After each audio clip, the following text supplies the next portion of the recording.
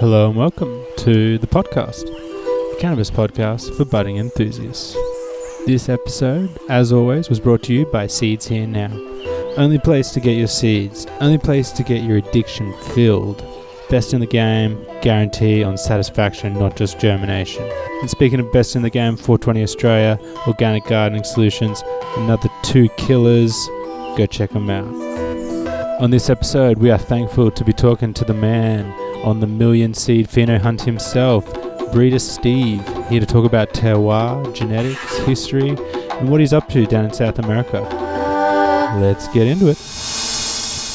Alrighty, so a big thank you and welcome to another veteran of the scene, the man behind so many famous strains, Breeder Steve. Thanks so much for joining us. Thanks for having me, and thanks for your hospitality when I was in your neck of the woods this year. Yeah, no problem at all. So, first question we've been starting the interviews off with lately. What are you currently smoking on? Well, a little selection. I had just rolled up a bud of Skunk Number 1 for a little nostalgic smoke. And it reminds me, even the feel in your fingers breaking up skunk, it has a feel. You know, I find like it's a very soft, silky, even though it's a tight nug, or maybe a tight nug, it still breaks up in your fingers like it. If with my eyes closed, sometimes I think I would know that was Skunk Number 1 just because of the feel of the bud, you know? Yeah, no, I can kind of relate to that. I've never tried a wide variety of skunks, but I think I know what you mean. It's velvety. It's kind of velvety feeling. Yeah, okay. Well, my first question would be, what's your opinion on terms of the skunk now versus when you were first experiencing it? You know, it's an old standby, and it's such a building block of everything out there, or many of the things out there. And I just like, I've found in the last couple of years that I've been going back to the strains I remember from when I was younger and just starting out 30 years ago. And I think, yeah, I'm still kind of nostalgic for a taste of that old Northern Lights or some Skunk Number 1 or something. Like, they are classics for a reason, you know, and I sure love trying the latest and greatest from everybody too, but there's a reason those ones are still around, is they're, you know, they have character. Yeah, of course. And have you personally noted any kind of variation over the years? Because I think that's the comment that often gets thrown around. Yes, sir. The NLIC today isn't as...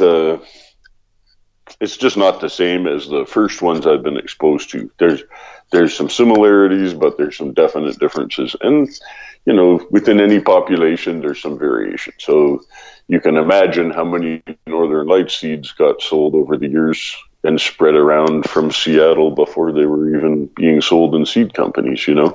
So I think there's a lot of variation. Even within NL5, there would still be a lot of you know, recognizable but different. Of course. And so do you think that the NL, at least maybe we'll say NL5, just so we've got a little more of a talking point, do you think that it was a line which had variation even when it was originally released, or it was more of like a clone type of thing? I think there was a fairly stable line, and but I don't think it, you know, clones can have sports, which is mutations through cuttings, which is why, you know, Pinot Gris, Pinot Blanc, and Pinot Noir were all the same seedling at one point, and they share the exact same chromosomes, but there was a mutation in the cuttings, which led to the other two. They're not even sure which was the first one in that case, but I mean, with Northern Lights, that could be the same thing, where you get some clonal variation over time, but mostly you don't. A clone is a clone in most cases, you know. It would take millennia for some of those tweaks to happen, like they have in vinifera over time. The you know, selecting from seed, when you grow a pack of seed, you always have one favorite of the bunch. Maybe you have two favorites, but they're never all absolutely unmistakably the same, you know.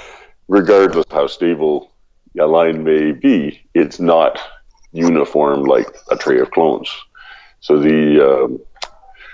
everybody can pick a little different one, and of course every environment that it's grown is different. Even a different water source, anything can change. Like, you can really taste the difference between BC hydro and Ontario hydro, largely because of the hard and soft water.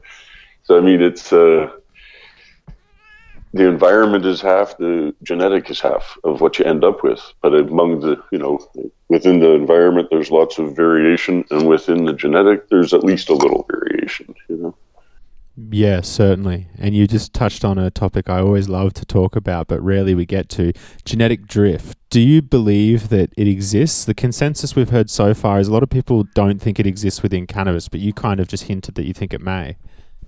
Well, if it does, it's a very slow process, So there's some clones that have, that I know even have been around for 30 years. So do I see a massive change in them? Not a massive change, but sometimes there's some slippage or the introduction of a virus or something, where like with grapefruit was a cutting I got in 94 and it had no name. It was called, the people I got it from called it the only thing worth growing. So and I always thought they picked it too early because I thought their bud was sweet, but it was always really long red hair and just not quite finished. So I said, I really want to get some clones of this and try to grow it out. And I got some in the spring, my first year in Vancouver, and put them out on my balcony and flowered like 20 of them out there. I think I kept one under a light in my closet to veg when my first place in BC right after university. And it smelled like, as it ripened and got truly ripe, well beyond the long orange hairs all over it, once it started to swell up and you have the swollen calyxes and you could smell, it was just like scratching a ruby red. I called it sweet pink grapefruit because when it really finishes, it's got unmistakable, sweet pink grapefruit smell. And it carries into the taste as a bit, but not as much as in the smell. The smell is really obviously sweet pink grapefruit. So it was really nice to find that. And I shared that cutting far and wide. Anybody that calls it grapefruit got it downstream from me because I appended that name to that found cutting. But do I see different versions of grapefruit from different corners? For sure. And some people I've talked to have been calling me seeing if they could get one because the ones they've had have gone to shit. And mostly is that they have tobacco mosaic virus, whereas other people that have had them the whole time and they're perfectly healthy. So it can pick up a problem on the way and in different hands even, and then that gets passed around and people think, oh, this is falling apart now. And it can be from a variety of factors, but but do I think it's going to morph into a different looking plant like Pinot Noir and Pinot Blanc? That's pretty extreme, considering they have the same genetics, and the genetic drift between those is not that they weren't born from the same seedling, but they had drift through cuttings, and that's a mutation known as a sport. I don't see why it couldn't happen in cannabis, except for the reason that typically cannabis is an annual, and people like vines are kept and cloned and passed on. And so I think it's more apparent in something that's been cloned over 1,000 years rather than something that's been cloned over 10, Yeah. I think it would become much more apparent over time, those different clones. But I think out the gate, you're not seeing genetic drift on cutting from the same mothers or growing those into mothers and growing their cuttings into mothers. Like I think you could go quite a few generations, all things being equal, not including the introduction of a virus or something that causes it to degrade, Yeah, and I mean, you bring up a really interesting point there because I can't remember where I read it, but I believe it said that there had actually not been any laboratory confirmed cases of TMV in cannabis. And I was immediately suspect when I heard that. Like, what do you think of that claim? Well, I don't have a laboratory, but from the symptoms that I've seen always described as TMV do seem to take down a plant. Whether it's actually TMV or not, I've never verified in a lab, but most of us have seen those leaves with the wavy yellow splotchy color of plants that cease to be healthy after that, So I don't know if it's actually TMV, but I know the cannabis community identifies, typically they would identify that pathology, as TMV. Yeah, of course. That's what we think of as it. And are we right? Beats me. I've never actually seen it under an electron microscope or anything. I am not the guy with the experience in the lab. So I'm happy to learn something new. If we can dispel a myth with science, that's a great thing. But do I know? I don't know. I can't confirm or deny.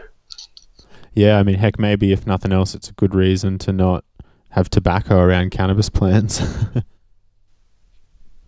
Any excuse. So something I wanted to quickly clarify from the little story just earlier on you mentioned, is it the case that cutting you got was what you refer to as, was it the case that was grapefruit or the sweet pink grapefruit? Because I believe if you look up the genetics, sweet pink grapefruit is listed as grapefruit cross unknown strain. Well, there's some truth to that, because the first plant, though, I definitely tagged SPG for sweet pink grapefruit. And as I was sharing it with people and showing them from the 19 buds that I'd grown out, there was, everybody was like, wow, that's super candy. That's super sweet. And it really had a very sweet flavor. And the bag was unmistakably grapefruit. So the first cross I made with those was with a Jolly Rancher male. And you haven't heard of that, probably. Maybe you have, but it would be unusual. So that was the very first release of Spice of Life, was Jolly Rancher.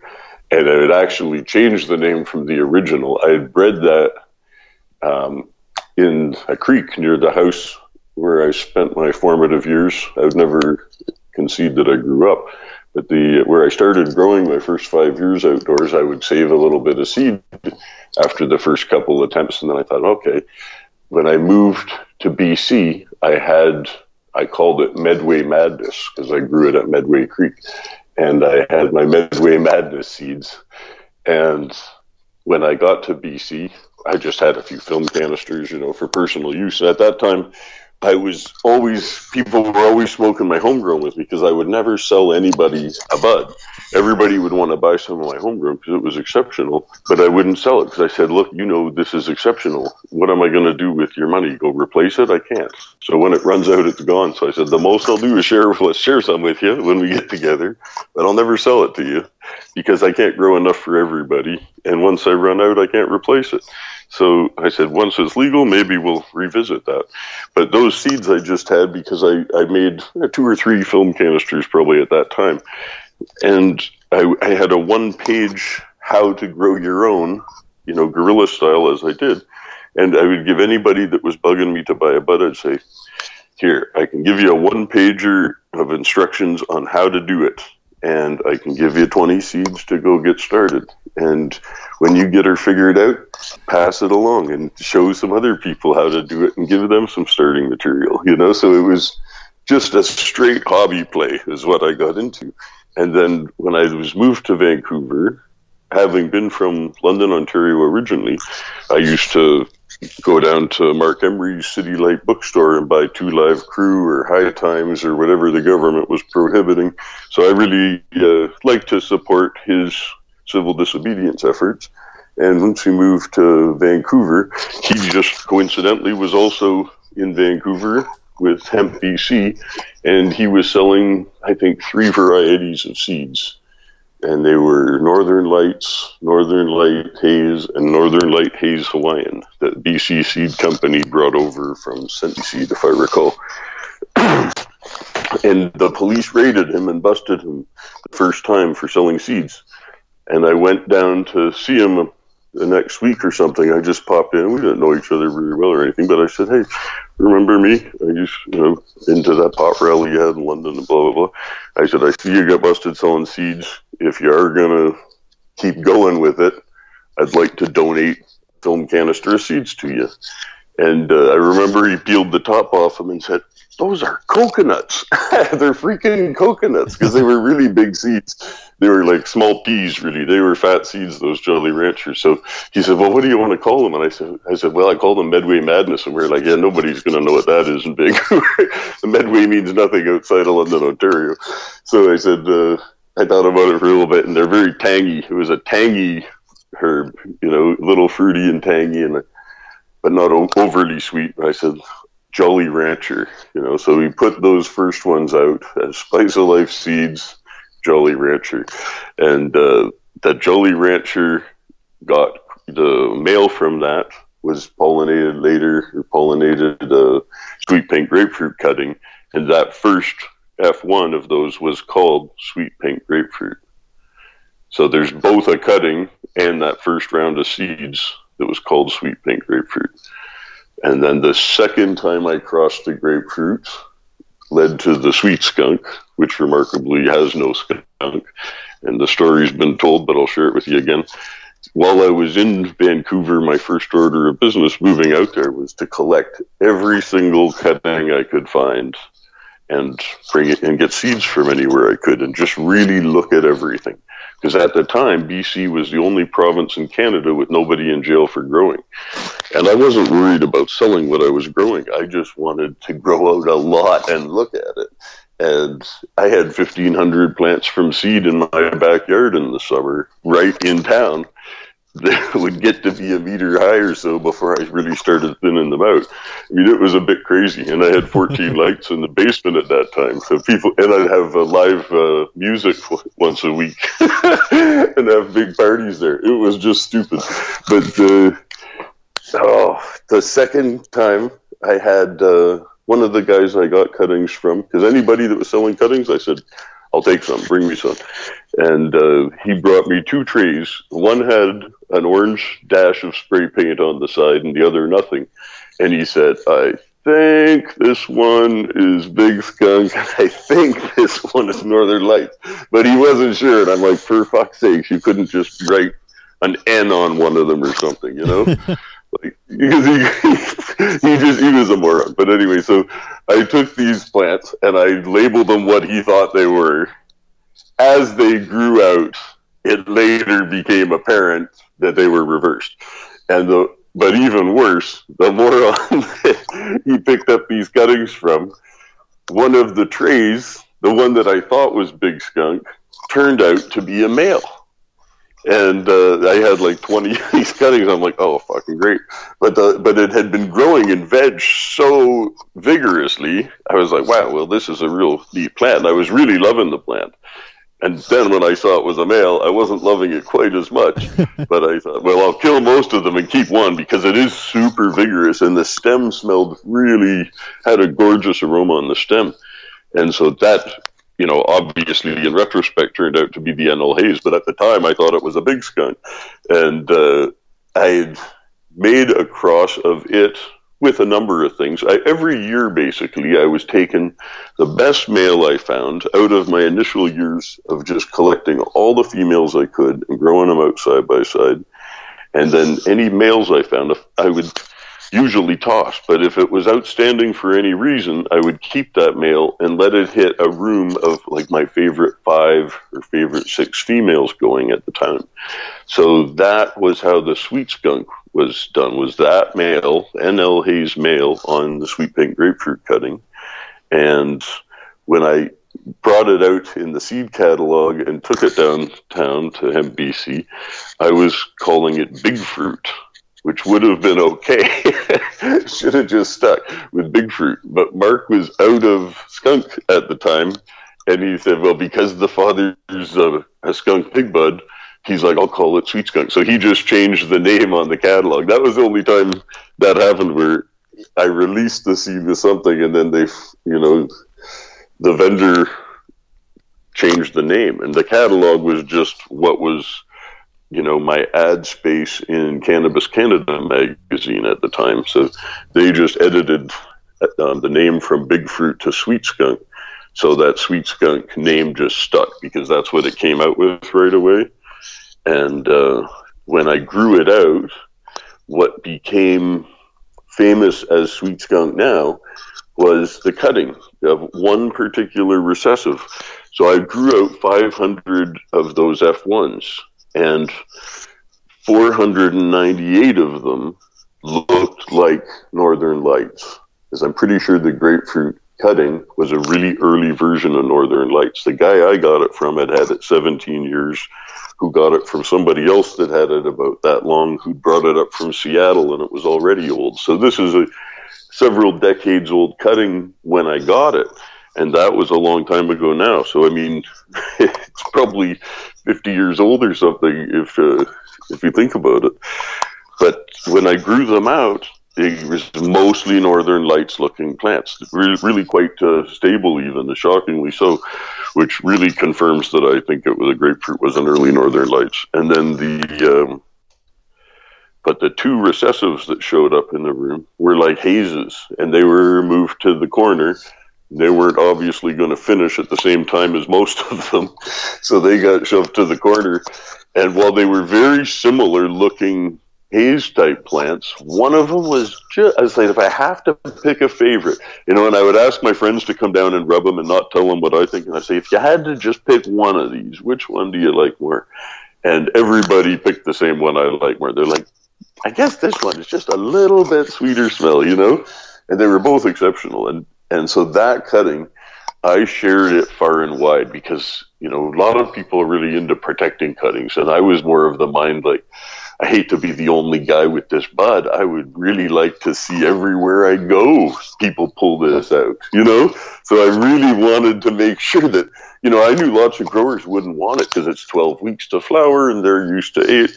But I knew some of them would get to the appreciation of it and go, you know what? Even if you go 12, 14 weeks, it makes up for it because of the stretch. And there's a pretty good yield of fluffy sativa-like buds, if I can still say sativa without getting slapped. But the beauty of it, is it just smells gorgeous. And it's because it's a stretchy, you can throw that fucker into trays for rooting on 12 hours. You don't have to keep the cloning lights on. Just root them on 12 hours and then put those straight into flower, like 6 in a 4 or 6 by 6, so 36 of them in a 4 by 4 area. If you like to grow lots of little ones, if you put 36 of them in a 4 by 4 area, you will have 36 cricket bats. They just stretch up into big, fluffy, glorious, stretchy buds, and they just smell incredible. So people, when standard good indoor in town was maybe 200 an ounce, that would fetch 300 an ounce, according to my friends that were selling, because they would be growing, grapefruit, or I'm trying to even think of what people were growing back then. There was a lot of big bud. It was really it was an amazing time. There were some people growing some really fantastic herbs, but most of the people aren't ever growing a lot of fantastic herbs. It's the kiss of death of popularity. Like at one point, grapefruit is a perfect example. It was highly sought after when it first was showing up as really good quality product, and it was tasty and visually appealing, and everybody was like, wow, I can't get enough of that grapefruit, and the people that were growing it commercially and exporting it and doing a good job were making a good name for it. But of course, the cuttings get spread around to everybody eventually, and then it becomes the lowest common denominator, because if everybody's growing it, and in the case of Vancouver at the time, the Vietnamese were growing a lot of lower grade bud, picking everything at 6 weeks or whatever, and just banging out. And once that strain got out into the wider world, or that cutting, it was the kiss of death, because it started out super popular, and that would be the kiss of death, because once it got popular, everybody's doing it. And once everybody's doing it, now it's the regs or the beasters, because it's not being done with the attention to detail required to make it special. So when I just give it out to a bunch of really good growers, because I want to see them grow it, and I give it to beginners, anybody starting out. I want to see them get growing some sweeter herb. It helps. But the name gets dragged through the dirt when too much bad commercial gets attached to it. and then nobody wants to see it. They're like, oh, a few years later, once everybody to have it, it would just be synonymous with shitty weed. Oh no, we don't want more grapefruit. And then now that's sort of flipped around again as people are kind of missing the sweet flavors because everything's been on this pungent kush kick for a while and very piney, strong aromas and punchy herb, but not necessarily really a pleasure to smoke. Yeah, it's definitely interesting. I think we've been on the fuel binge for a while now, so to speak, with the OGs and all that. Mm-hmm. Variety is the spice of life, as they say. And I never had one that I thought, oh, that's the only thing I want to smoke for the rest of my life. I always say, boy, I sure want that in my library or my cellar of jars for the rest of my life. I always want to have access to that flavor. Do I want it to be the only flavor? Fuck no. Yeah, no, I can agree. It's like, I like Shiraz, but would I give up Pinot Noir to drink Shiraz forever? No. I want both. Can I have both? Yeah, definitely. And it's crazy how many parallels there were between that story you told and kind of the Australian scene, in that, even right now, the Vietnamese are the ones pumping out the beasters in the same fashion you described. And I'm even personally toying with the idea of maybe giving Raspberry Mama out to a few people, but I'm fearful of exactly what you said, like just becomes synonymous with shit weed. It's what happens. I mean, it's cool. It's still good to get it out there because anybody can have a chance to grow good weed if they've got good genetics. Without them, they don't even have a chance, right? Yeah. So I like to get the genetics out there, but it's always disheartening when you see a piss poor job done of it, and because it reflects badly on you to some degree, because people think, oh yeah. I talked to this one young American kid recently that works for a big pot company, and he was on a conference call with some other people and trying to explain how he was a real pot expert and whatnot. And I was like, okay. And he says, so what strains did you breed? And I was like, well, like Sweet Tooth, Shishka Berry. And he's like, Sweet Tooth? Isn't that the Beasters? And I'm cracking up. I'm going, that's what a frat boy that looks at booth packs says, not a grow expert. If you're a grow expert, that's not what you say. You say, oh, that looks like this, or, whatever. You might have some valid input, but when you say, isn't that just the Beasters? I think that's the booth pack. Oh, my God. Shopping frat boys. You just lost me as far as any credibility with what you know about a strain, But it's like, if all you know is the Beasters, it's because you've just been looking at the shitty weed, man. People are selling you garbage. Yeah, it's crazy how many people who are just, I call them professional smokers, and they think they're like, That's right. like the guy you're talking to, basically. Anyway, so what I wanted to touch back on for a sec was, you mentioned Sweet Pink Grapefruit and the original grapefruit clone possibly being a Northern Lights. What do you think is the origins of that? Like just a worked Afghani type of thing? That's what we've heard thrown around before. Definitely. I mean, beyond that, I have no idea, but there's obviously it's Afghanica. That's I don't know what else exactly, and I'm sure people do. I'm sure it's already been sequenced and explored. It's probably in that Phylos, yeah, Phylos Galaxy. Yeah. I bet you they have it. I mean, I just haven't looked at this stuff lately. I've not been keeping up. I've just spent the last couple of years getting my ducks in a row to get back into being able to breed in the wide open field scenarios again.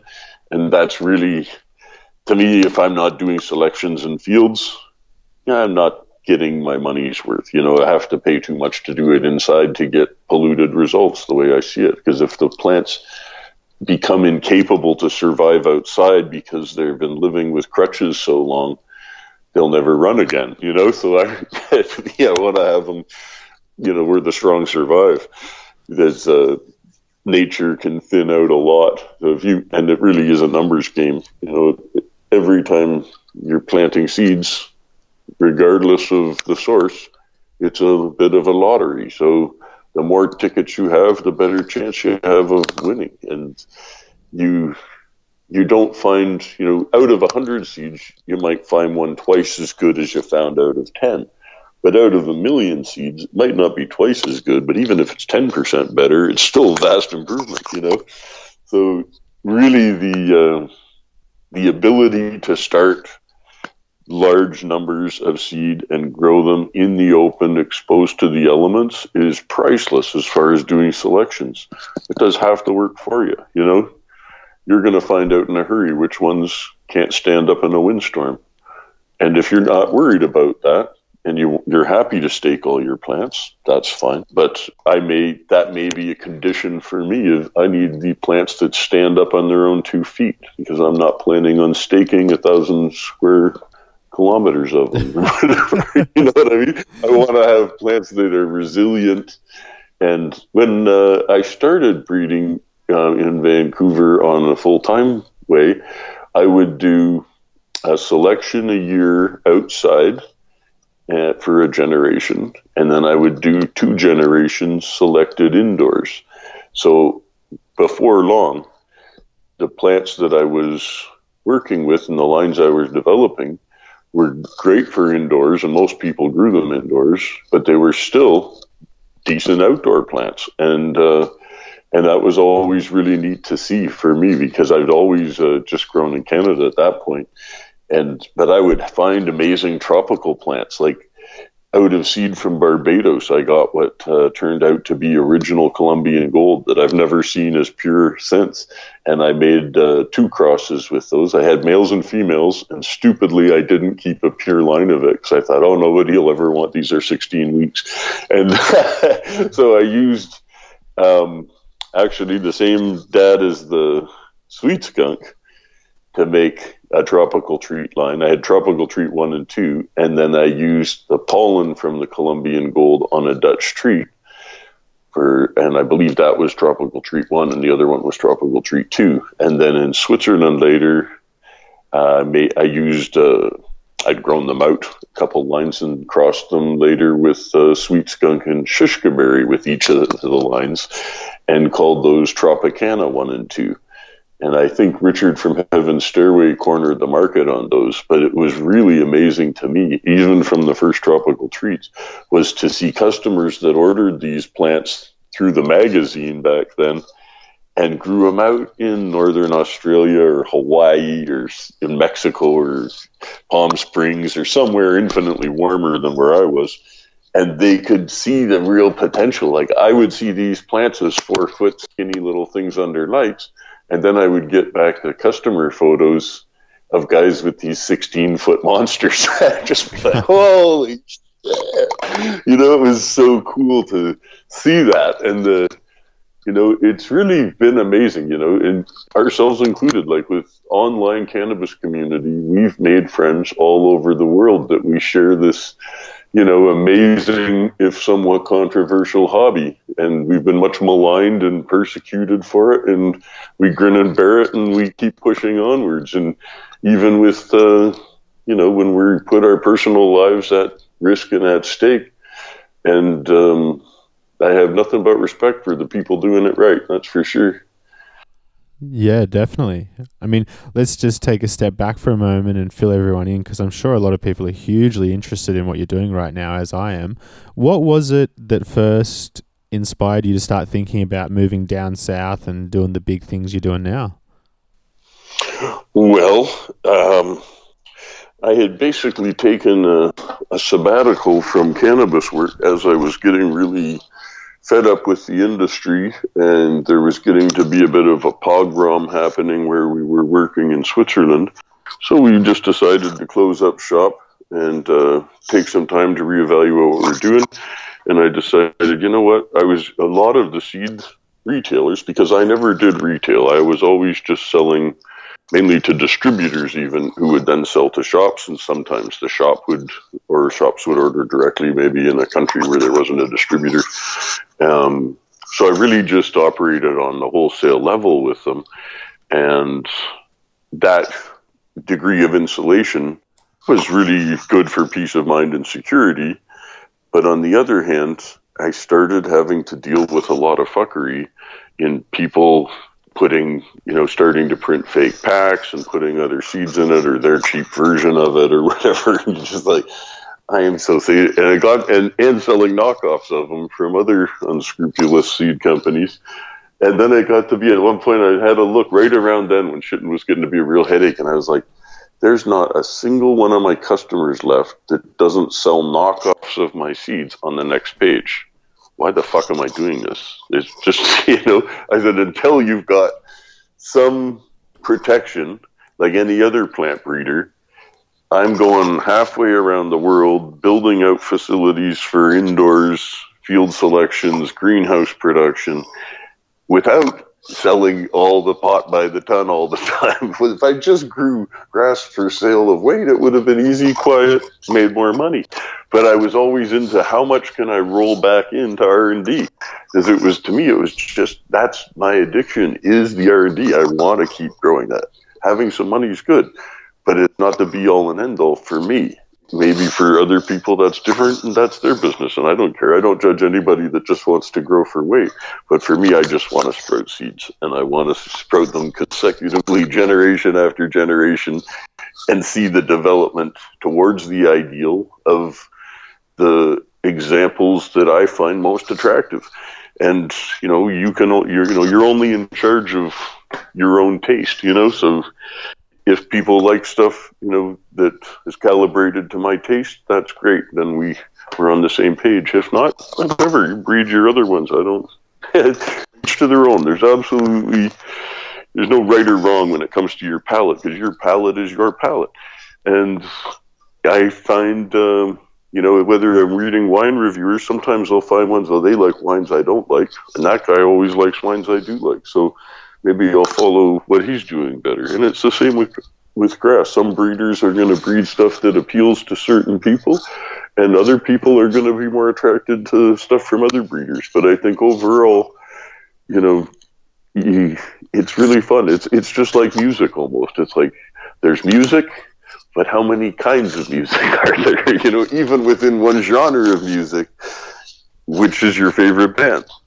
So it's really expression. So we find the herbs that appeal to us the most.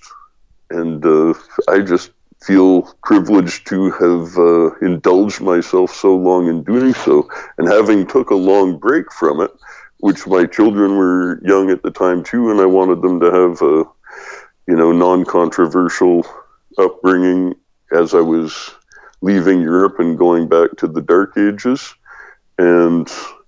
And that worked out fine. I do something else I really enjoyed and was stoned the whole time. So it was really not a huge sacrifice to take a break from the industry all that time. And as I watched the various programs roll out in the Canadian regime, I would read through them the day they came out, whether it was MMAR, MMPR, ACMPR, and then the Cannabis Act. And I would lose interest by the time I read them, because I would think, I guess the MMAR came out when I was gone, I think, so it was never really, even while I was gone, the MMPR came out. I remember reading it on my computer in Switzerland, and I was looking at, do I want to come back and set this up? And by the time I'd read through it, I was like, no, this is designed to fail. This is a joke, and there's no way I'd want to work under those conditions. And if I can't grow outside or make hash, fuck, I can't be bothered. And So it had zero appeal to me to build a jail to work in, So then the ACMPR came out, and it still didn't allow outdoor cultivation, so it still lacked interest for me. And it was softer than the MMPR, but it was still nonsensical. And now the latest, the Cannabis Act that came out October 17th this year, has opened the door for outdoor applications. So now it's starting to get more interesting. So I'm having a serious thought about in Canada. But about 5 years ago, even, one of my friends that was an academic, he'd been really trying to get me interested in doing an MMPR. And I kept saying, no, I don't want to bother with this shit. Let's wait till we see something better. And so we ended up making a company just for studying the opportunity and on the different regimes around the world.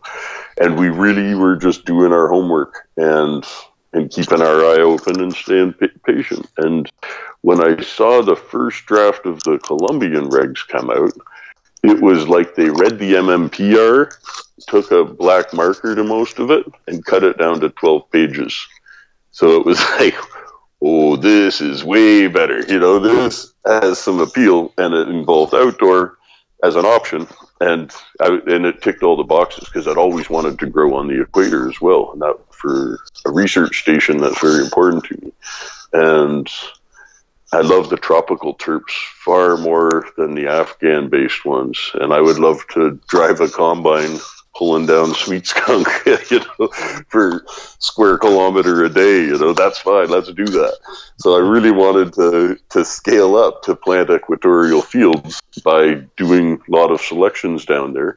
And in the Constitution of Colombia, people are allowed to have 20 plants as a personal supply. And that's, you never ever hear about anybody getting hassled for their 20 plants. Sometimes people would pool them together. The regs weren't really clear on whether or not it was per household or per person, and they were deliberately vague, as many regulations are, so that they can be interpreted by the authorities as they wish. So so we ended up putting a few names on a property, not where we're getting the license, and just doing test plants, trying out a bunch of stuff while we're waiting for all the licensing process to go through. And even from the beginning, we went down there when we saw this initially as a 12-page regulation. I'm jumping all over, but the 12-page first draft that intrigued me so much, and I said, I want to shake the hand of whoever wrote this. I got down there August 2015 or 2016, I guess. All blurs together here, but two and a bit years ago, August.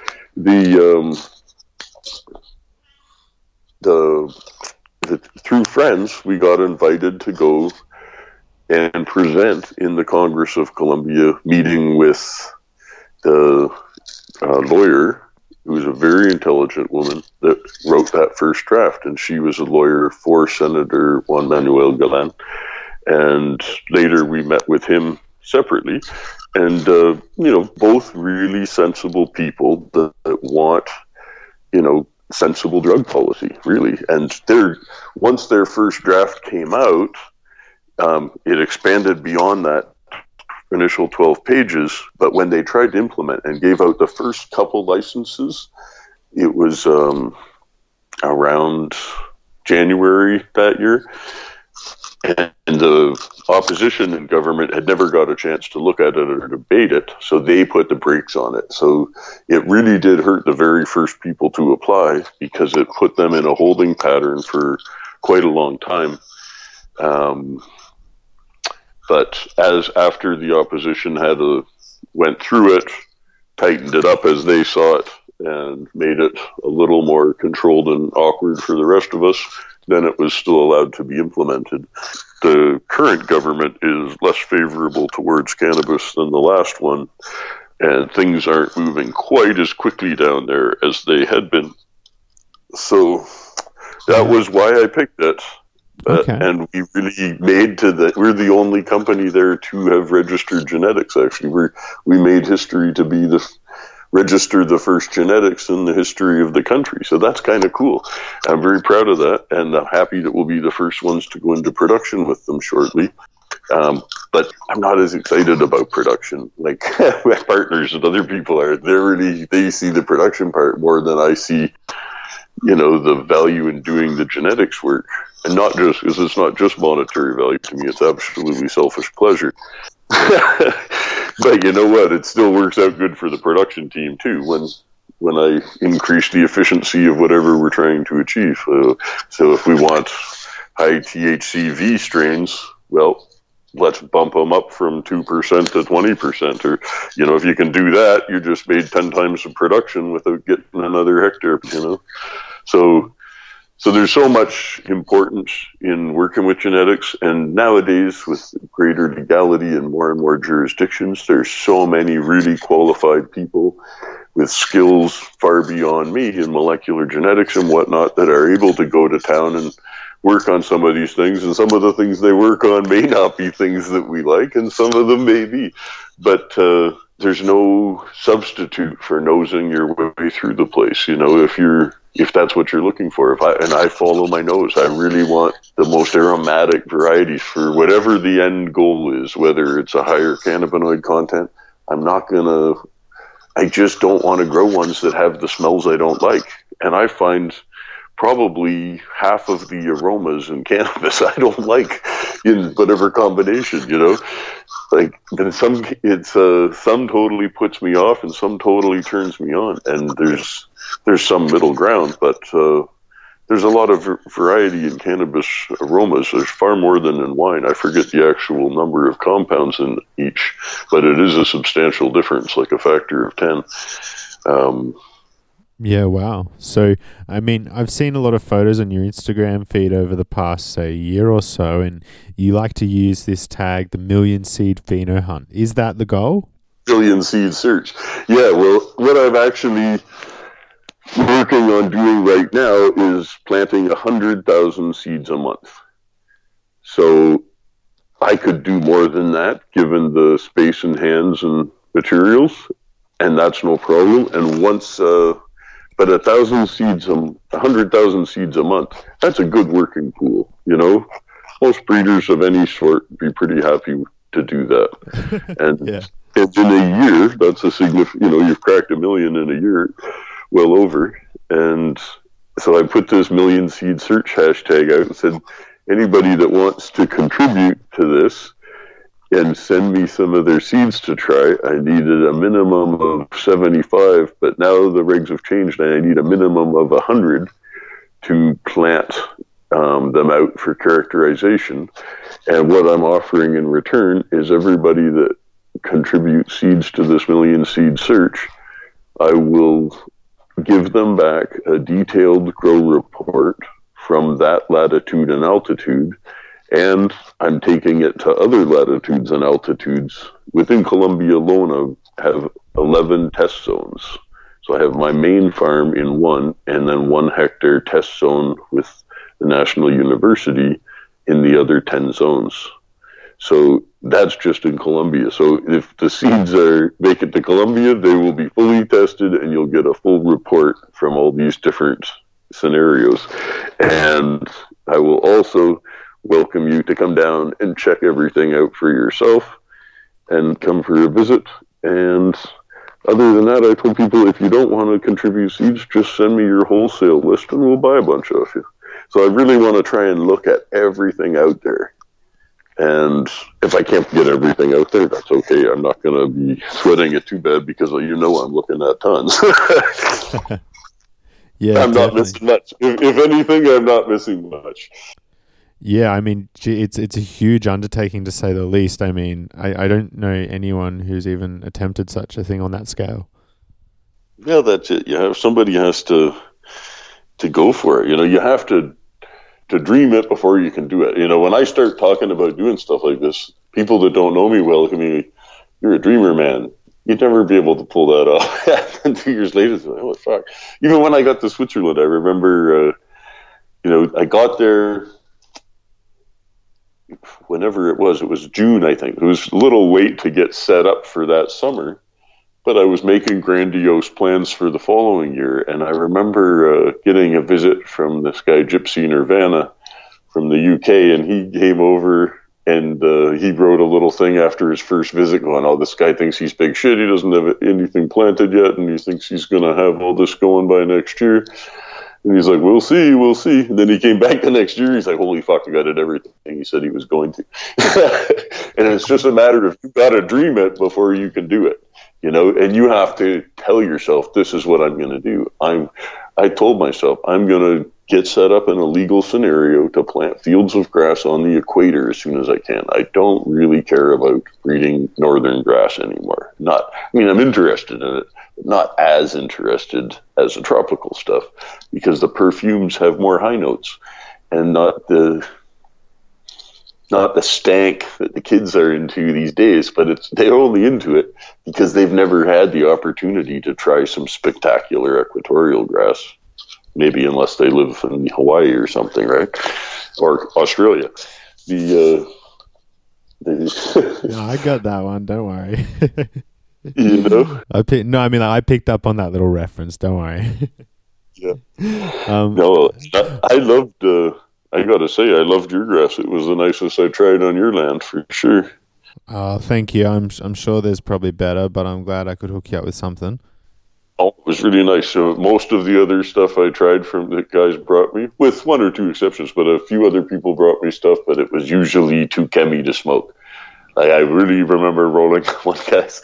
I rolled in a big fat paper because he gave me like a half ounce, and I was leaving like the next day from that town, and I was like, "Oh, no, don't give me all this." And I really made him take it back. He didn't want to take it back, but I said, "I'll let me keep a little bit, but take it." Because I just felt bad for him. So I'm like, surely he can find somebody that actually wants this, because I remember I rolled up a big fat joint and I lit it, and I took about 3 big puffs on it, and I looked him in the eye and I flicked it out the window. He's like, "What'd you do that for?" I said, "I can't smoke that grass, man. It was so chemy. My lips are still burning from the first few puffs." And I was like, "I just can't smoke weed like that."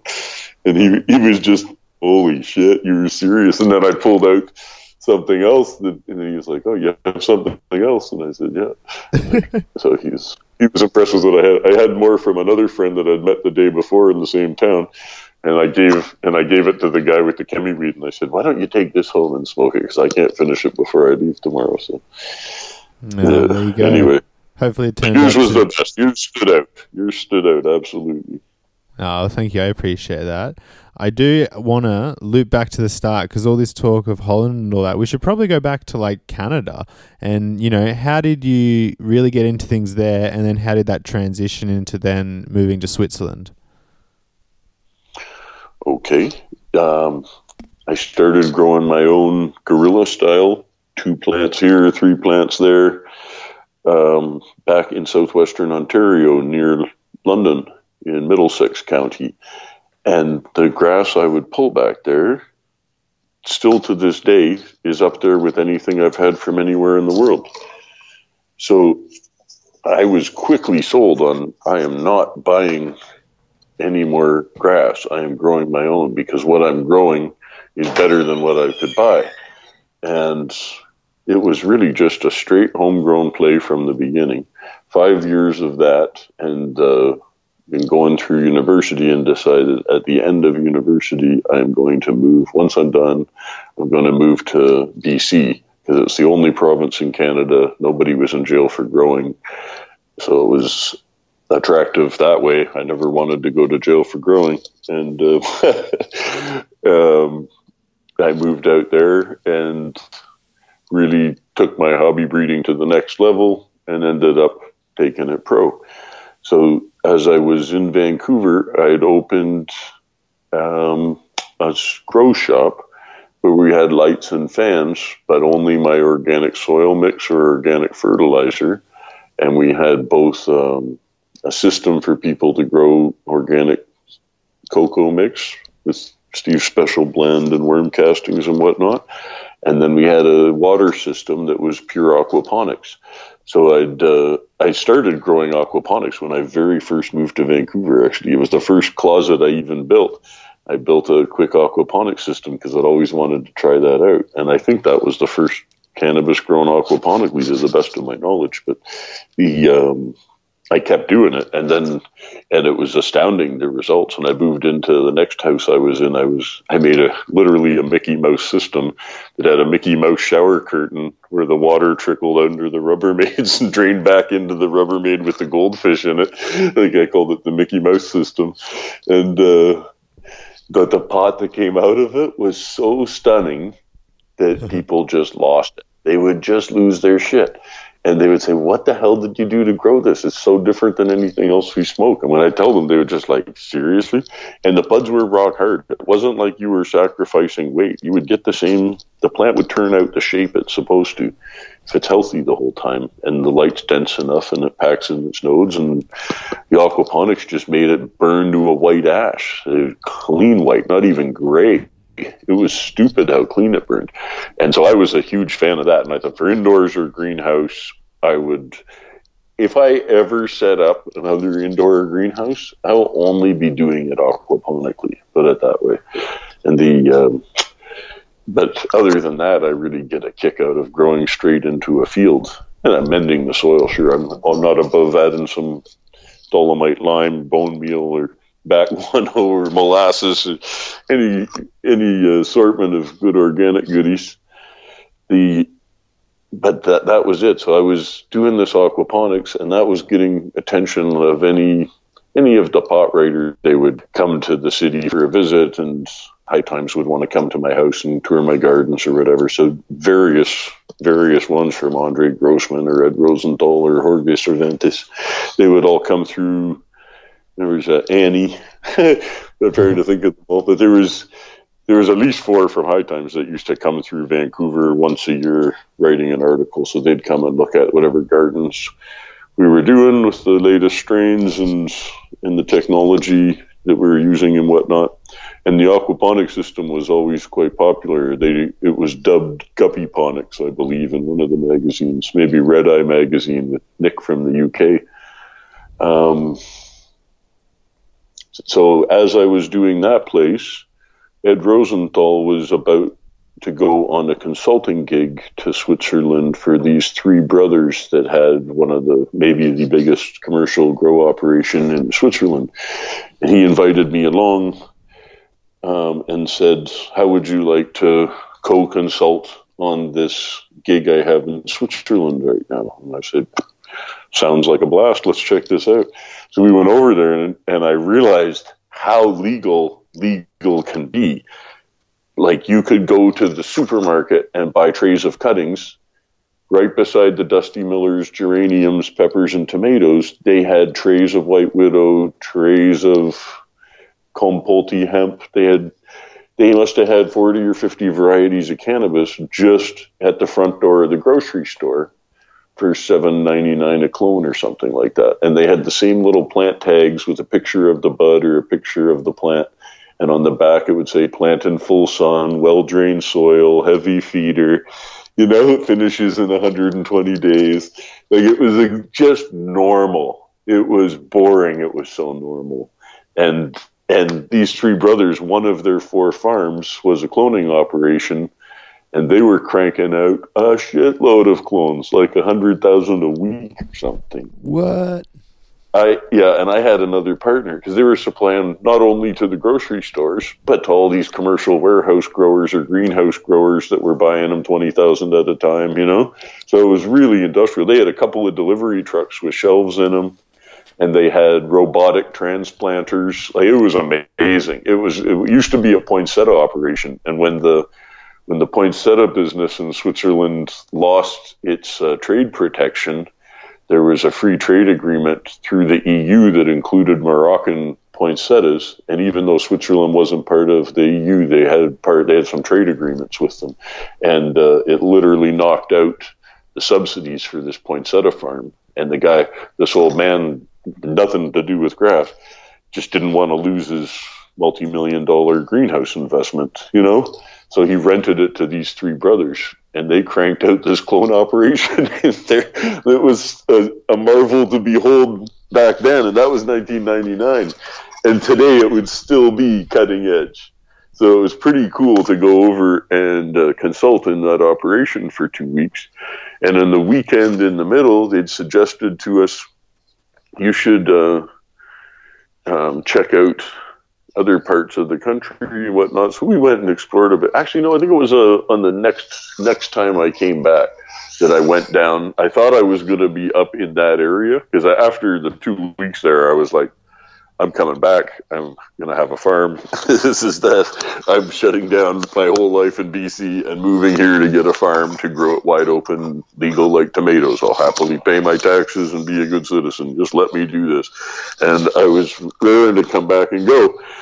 So I called my wife and told her to start preparing. And then I came home here for 2 weeks to BC and went back over. And after the first few days, or first week up in the German side, where it's a little, can be drizzly and gray, and, it's all German food and German speaking, which I don't speak German. And it was okay. I was there sitting with my German book the first week or two, saying I should study, really trying to learn some German. And then the one weekend, my friend said, have you ever been down to Ticino? I was like, no, it's the Tessin, they call it. And I said, no, it's the nicest part of Switzerland. We always go there for our holidays. It's south of the Alps. It's all Italian. And it used to be part of Italy, and the food's all Italian, and it's really nice. You're going to love it. The weather's better. I went down there that weekend to check it out, and I called them and say, I'm not coming back. I've got all my stuff with me. We're going to have an office and an operation down here. I'm literally, the sunshine alone is justification of me not doing this an hour outside of Zurich. This is the smart place to do it. It's a different climate. It's a better climate. And they got no argument from them because they said, oh, that'll give us an excuse to come down there more often, where they love to go for their holiday weekends. So I set up down there and had a good run of it for a while. And then things turned sideways there when, sadly, the Pope came down on it, is in a nutshell. And what happened was most of the people were growing. There was no law. It wasn't that Switzerland legalized cannabis. It was that it never made it illegal for growing. It had made it illegal to use it as a drug and to sell it. There were no hash bars like Amsterdam, but there were fields of it along the side of the train full of White Widow or White Shark, you name it. It was grown wide open, and it was sold wide open in pot stores. They would have kilos stacked to the roof in the front walls of the stores. You know, it was ridiculous. And on the sidewalk of Chiasso, which is a town, there's Como and Chiasso. Como's in Italy and Chiasso's in Switzerland, and there's a border on the main street, basically. So if you walked from the Italian side into the Swiss side, there were pot leaf sandwich boards all the way down the sidewalks for the first 3 blocks, probably. And people would walk over and buy cannabis and walk back to Italy. And the Italians actually had to change their laws because the border guys were forced to charge anybody they found with it. So they actually reduced that to they could let anybody go with 5 grams or less without charging them. So that was their big win at the time. But then the people would just walk over every day and buy 5 grams, and they would walk back, and the border guys would just roll their eyes and wave them through because it wasn't. What are they going to do? Take 5 grams from 50,000 people every day? Just not happening, right? So, but what happened was an investigative reporter from Rome.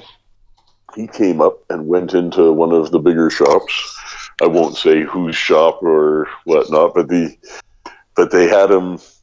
He had a hidden camera and microphone, and he went in, saw all the weed, asked to see some samples. How much a kilo? Is $1,500 a kilo for this frosty greenhouse grown bud, Dutch varieties. And he said, "Oh, it's such a shame that we can't get this in Rome." He says, "I could make a fortune if I could get this in Rome at this price." And the shop owner said, "Hey, at this price, we offer 24-hour free delivery to Rome." So that played on the TV, and then the flood of kids smoking dope on St. Peter's Square, whatever. Pope was pissed off about the weed, and he called the prosecutor in the region, told her, if you're a good Catholic, you're going to round these people up and do a big inspection, and even if you can't legally shut them down, make their lives hard. And the Pope came down on it. That's really what the higher-ups told us. My lawyer was friends with the lady, or knew her from school. They were in the same law school, and she didn't even know about our company, but she came down on it because my lawyer called her because we had a problem with a thief that kept breaking in. And this thief was renowned in this neighborhood, and I'd caught him and beat him up a couple times. I was like, if I catch him again, what am I going to do?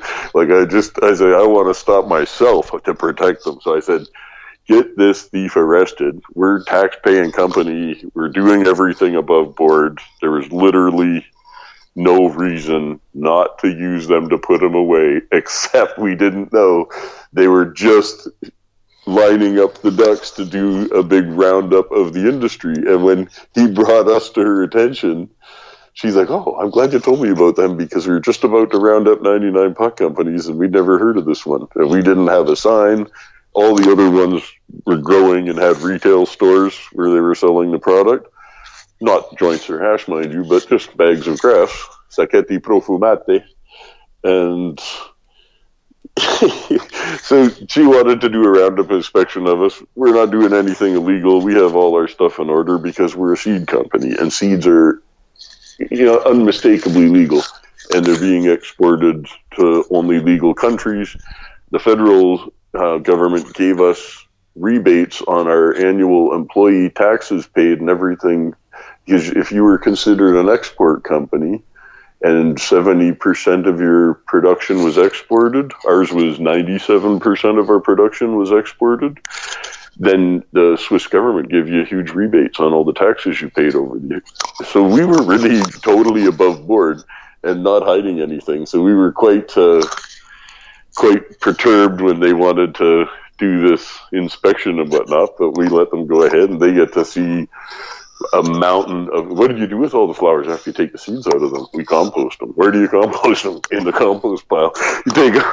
There's literally a mountain of bud composting with seeds sprouting out of it like a chia pet. Like, it was just, okay, so that's what all that bud looks like. Yeah, so we were able to show them everything. So we didn't have any legal troubles, but I just thought, if you're going to start being a hassle, I don't need this shit, So, and I was just happy to wrap it up at that point. And we had a lot of seeds produced and stashed too, so we knew we could just ride off that for a while. So we shut down the company. I actually sold the facility to Shanty Baba when I left, and I was in Spain. And then sadly, him and I had a disagreement, a friendly disagreement. So I said, I'm just going to leave if they're going to be dicks about it. And he said, oh, they're just trying to scare away you cowboys. It was his words exactly. But then a few months later, they picked him up and stuck him in a dungeon condemned by Amnesty International. It was like a 400-year-old Mendrisio dungeon. So I felt super bad for the guy, because he's the nicest guy. I remember writing him a letter back in the day, but I hope all's well with him. I haven't talked to him in a dog's age. But yeah, so that was sort of how I got through it in Canada, into Switzerland, out of Switzerland, and then starting up again now in the tropics. Yeah, wow, what an adventure.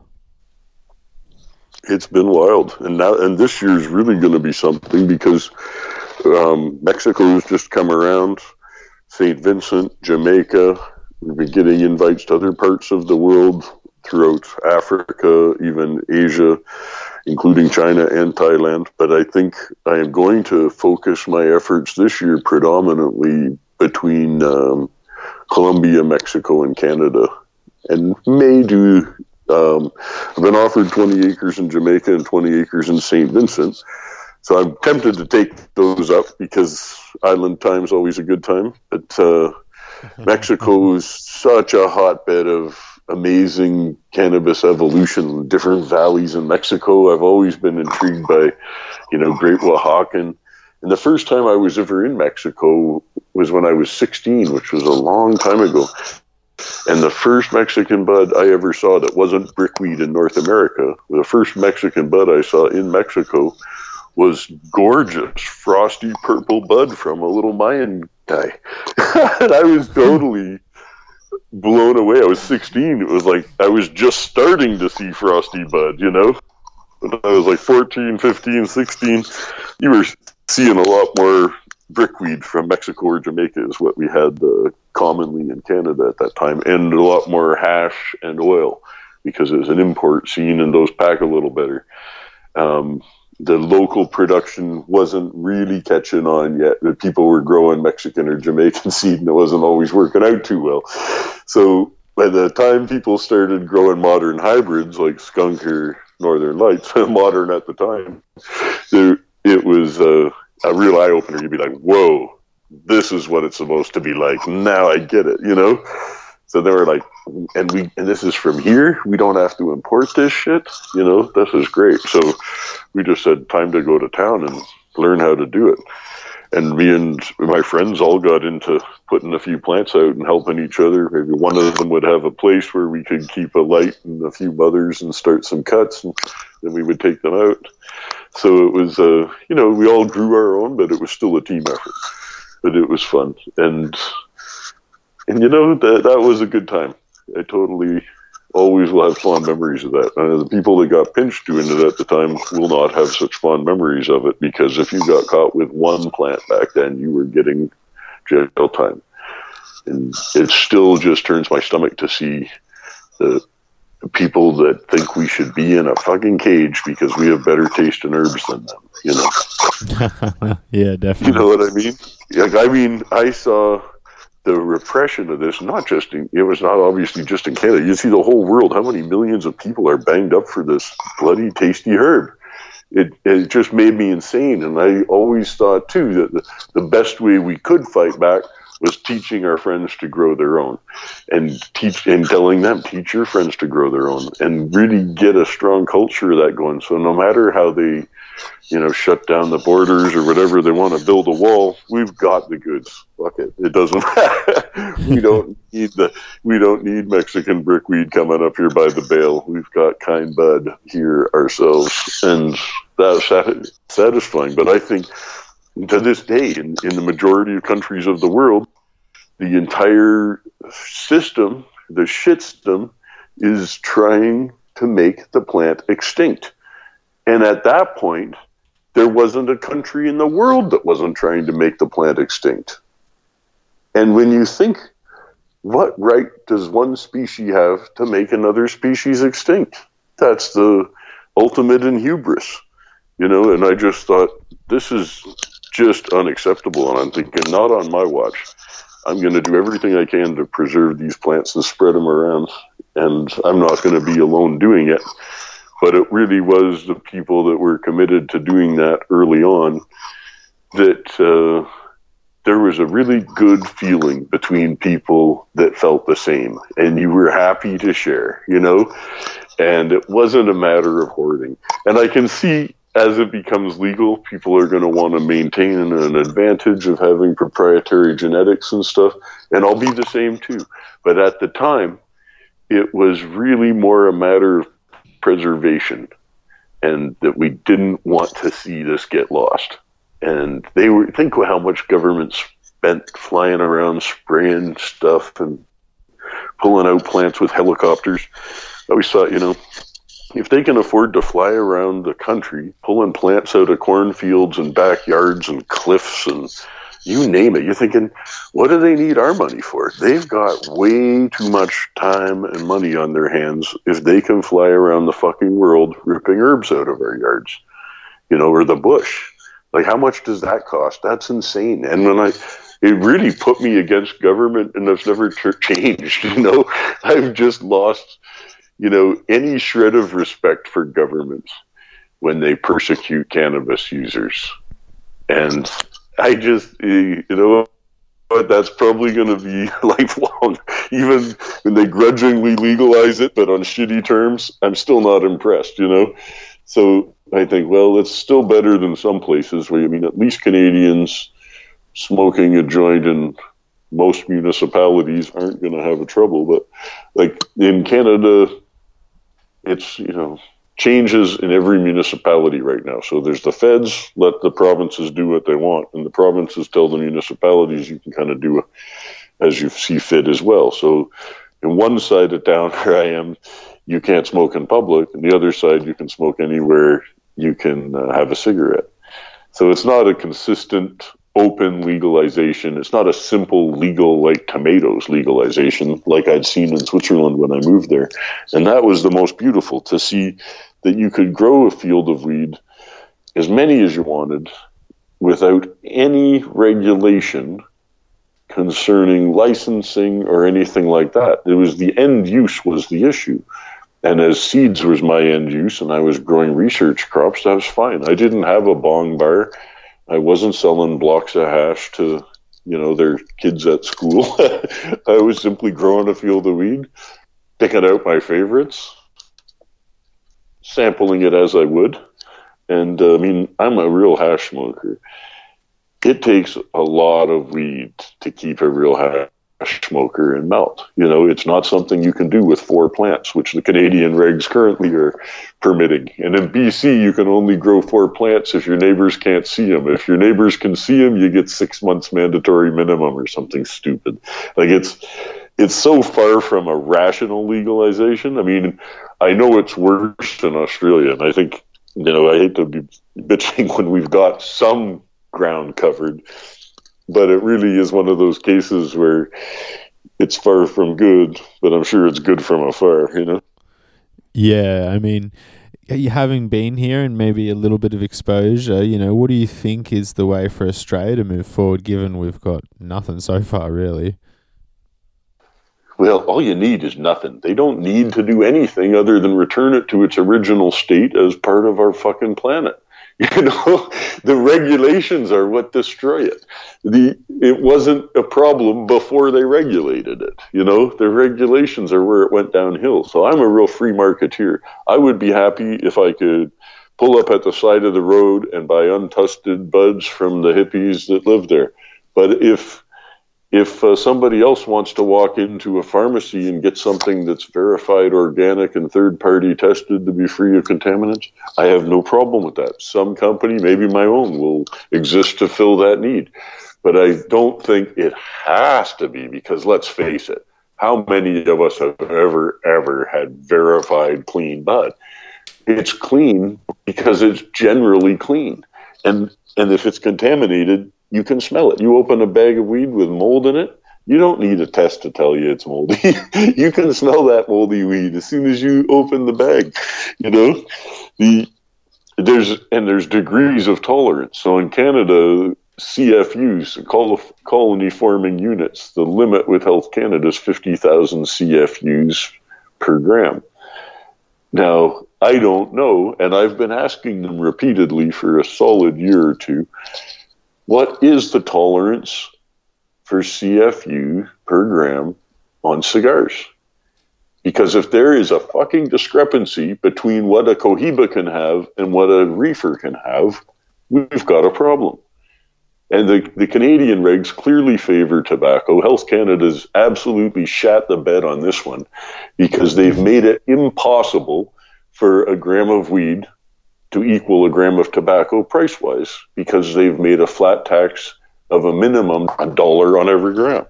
So they don't tax tobacco that way. If they did, tobacco in Canada would be as expensive as it is in Australia. Because holy fuck, I was surprised to see how expensive cigarettes were in Australia. Yeah, right. That's the real nanny state at play there. Yeah, but Canada's protecting the tobacco lobby by ensuring it's not even a question of low THC or anything. Even if I had low THC hemp flowers, they would still tax it $1 a gram, which makes it virtually impossible. In British Columbia, at least, it varies in Canada. A pack of cigarettes in BC is 20. In Ontario, it's 25. So it kind of varies by province how many cigarettes are in a pack. I think in Australia, they were 30 in a pack. But in BC, a pack of cigarettes is in the neighborhood of $12 to $17. So it's creeping up on, it's somewhere between 50 cents and $1 a smoke, but not quite $1 a smoke. But that's the kit and caboodle. If it was 20 hemp cigarettes, it would be $20 excise right off the top, then the price of the product plus sales tax. So they're absolutely ensuring, if I want to sell joints for the same price as cigarettes, they've made it mathematically impossible. And there is no reason to tax cannabis, a treatment of cancer, for more than the cause of it. It's absolutely asinine. So they just, the Canadian government just pisses me off endlessly, as I'm sure yours does to you.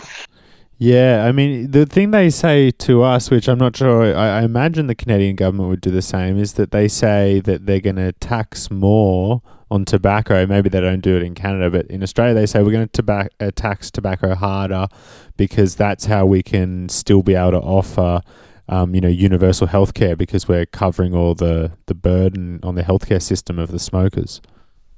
It's all a tax crap. My Australian doctor father-in-law explained to me, who is actually a lung doctor and dealt with nothing but people dying of smoking diseases his whole life. And he straight up told me, he said, smokers cost the system less because they die younger. It's the people that are on life support dragging it out from 80 to 90 that have, a bunch of little ailments that are in to see the doctor 3 times a week. Those cost the system a shitload, not the guys that die of strokes at 50, Yeah, I mean, I'd love to see the figures behind it, but yeah, I mean, the tax in Just Australia. die younger. You just check it out. Do the math on smokers die younger, and elder seniors cost the system the most. Yeah, definitely. So it's seniors, it's getting old that should be illegal. Yeah, okay. I mean, I'd love to make that one illegal. They should tax people for getting old. The older you get, the more you owe. Should be encouraged to die young for the good of society. Leave a pretty body. Something I wanted to ask about is, you referenced it earlier, and you can feel free to be a little bit ambiguous or as specific as you like, but I've noticed there are definitely a few companies that offer, like, what looks like your work, and sometimes it's a bit ambiguous as to see, like, is this them doing a knockoff or whatnot. And so I've got one specific I'd love to ask about is, do you have any relationship with Alpine Seeds? Because I can see they offer a whole bunch of... Never even heard of them. There you go, because they offer a bunch of sweet grapefruit stuff like Fems, BXs, stuff like that. And it looked like it was more on the legit end, just due to how deep of an offering they had for sweet pink grapefruit. But I guess at this point you're just used to it, being the game like that. Yeah, this is an interesting point, is I have been, in some eyes a hothead about this over the years, but I really have a fairly, to me, simple understanding of the way this can work good for everybody. When I share or sell genetics, like, let's say Sweet Tooth, for example, if I make a cross and I call it Sweet Tooth and nobody else has called their cross Sweet Tooth, that's an original seed cross and it's original name for it. If you take those and make more seeds with them, I only ask that you give them a new name, because the seeds you have won't be the same as mine, So I say, I don't mind if you want to call it Dente Dulce and put in bracket, I made this F2 with Sweet Tooth or whatever, but call it something else, because it confuses people down the line. And this is what really happened a lot with Sweet Skunk too, actually. But but Sweet Tooth's a good example. It's they're all good examples. I mean, it's happened with all of them. As soon as your seed's popular, people are making knockoffs of it. That's a given. There's it's the only seed breeding in the world that couldn't be protected with breeders' rights. So it was an easy thing for unscrupulous hacks to just start chucking pollen in their closet and calling it a popular name. But the letdown for me was that the vendors would carry them. So I would feel like, you know what, I want to stop supplying these people that are selling knockoffs of the seeds I work on, because I promote them, I get them the exposure into the cup or whatever, and then the next week everybody's selling it as their own, and you're just like, for fuck's sakes, people, have a little respect and have a little dignity and fucking give your seeds an original name, because they're your seeds. I'm happy if you credit them and say where they came from.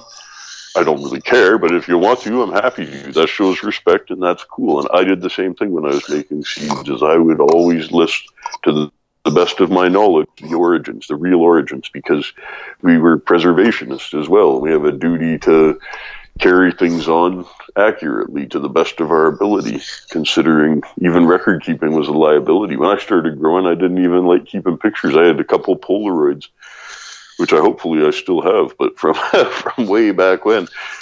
But you didn't keep a roll of pictures of your grow rooms, because when people were in court, the cops would say, well, here we've got photos of all this grass you've grown, and that would use it against them. So you were covering your tracks to keep no record. So it was really a verbal oral tradition. So,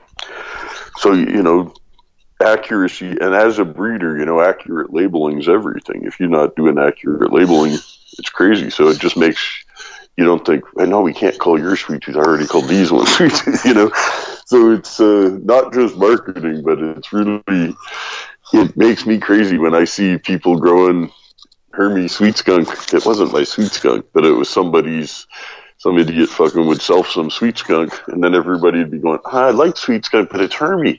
It's like, no, it wasn't fucking Hermes until that moron started selling selfed ones, So it really dilutes your work when people sell their work as yours, or mistakenly close, like easily mistakenly close. But like when people were making, I think I gave Bodie Hill one line for Blockhead years ago, and say, and somebody made up they understood my point, and I said, if you called it Square Dome and put a Blockhead back cross, we'd have no problem. I'd be fucking sending you Christmas cards. That's super cool. But if people can mistake yours for mine, then it becomes an issue down the road when people start getting stuff that's not representative of what I put out, and they start blaming me for it. What are you going to think, right? So that's, neither here nor there.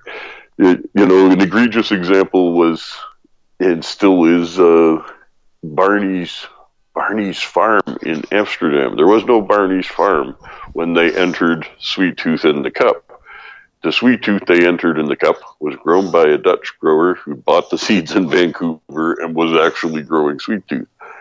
I was at the same cup unloading a pile of Sweet Tooth as free samples at my seed booth. Sweet Tooth was all the rage. And so the coffee shop at Barney's won the cup of Sweet Tooth. I was very happy for them. I knew it was our Sweet Tooth. Then a few months later, they come out with Barney's Farm and a seed line called Sweet Tooth that they made up, whatever heritage they used was totally unrelated. They didn't actually make it with the Sweet Tooth from me. They took their own cross and just called it Sweet Tooth, and it looked nothing like it. It didn't look like the bud they entered in the cup. I mean, it was just painful to see this blatant name ripoff, And I just thought, that's just shameless. And later they came out with Shishka Berry. I see they had a new release I saw online. Somebody sent me a link. They said, here, check this out. Barney just released a new strain called Shishka Berry. That's funny, because I seem to remember making that mid-90s the same crop I made the Sweet Tooth with the same dad and all. But it's a new strain at Barney's now. And it looks like it should be descended from Shishka Berry, but their Sweet Tooth doesn't even look like it's descended from Sweet Tooth. It's just a blatant step on the name. And the sad thing is now there's going to be people growing out Barney's Sweet Tooth and thinking it's Sweet Tooth, or sharing it with people, and they're going, hey, this is Sweet Tooth. And they're like, man, this isn't very sweet. What's the big deal with Sweet Tooth? Sweet Tooth isn't all that. It's like you've never even had the real Sweet Tooth, So it's a bit painful to see these people abusing it. And that's one thing I look forward to in legalization is I haven't released anything new since like 2003.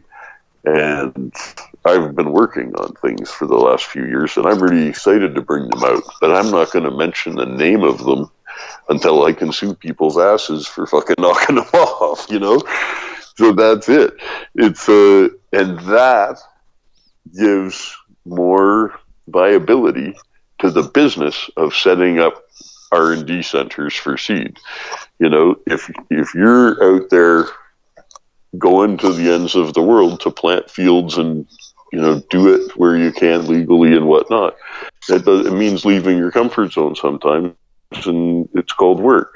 But when people that are in their bloody apartments making knockoffs in their closet, and then they just can't end up at the same retailer. I just didn't want it. I won't deal with the retailers that have a bad history of selling knockoffs. It just pissed me off too much, and I would really like to come back out with seeds once I can sell them direct and cut out the middleman and bring really good quality, good value seeds directly to people. But it still would be, another division, and at this point, I'm not ready to release them. and B, I'm just going to decide closer to the time, because I would like to have direct retail and know that they're not getting a bait and switch practice. Like even at many of these other resellers, they might keep stuff up that looks like it's available when it's sold out. I mean, there's people pretending to be selling seeds they bought from me 15 years ago for 15 years. I know they don't still have those seeds, but they're saying they do, because when you send them money to order them, they're going to send you a replacement, and say, oh, actually, we're out of that. Well, we've been out of that for 14 years, and it's still on the menu.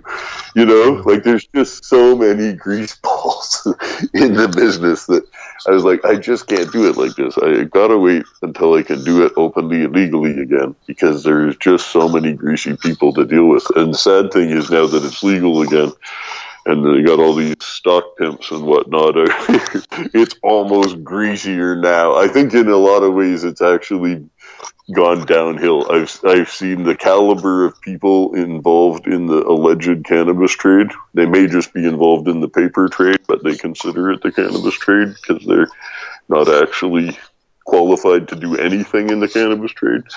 So these bloody paper pushers are really greasing up the scene, and it's at the point where you don't even want to go to a cannabis convention in Canada because of the greasy low-life industry players these days. And like of the first 15 companies, there's 13 of them hired a lobby group to press for the arrests of bud tenders and dispensaries, because people were exercising their power of choice and deciding that the pot from the local unlicensed dispensary was several magnitudes of quality better than what they were ordering online from these licensed corporations.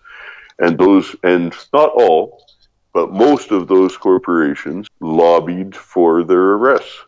And I'm a very pro-choice, free market person. If people think they're getting a better product from somebody, go nuts, buy it from them. And if they think your product sucks, they shouldn't be a captive market for your shareholders, And if you have to cage your competition to succeed, you're a piece of shit.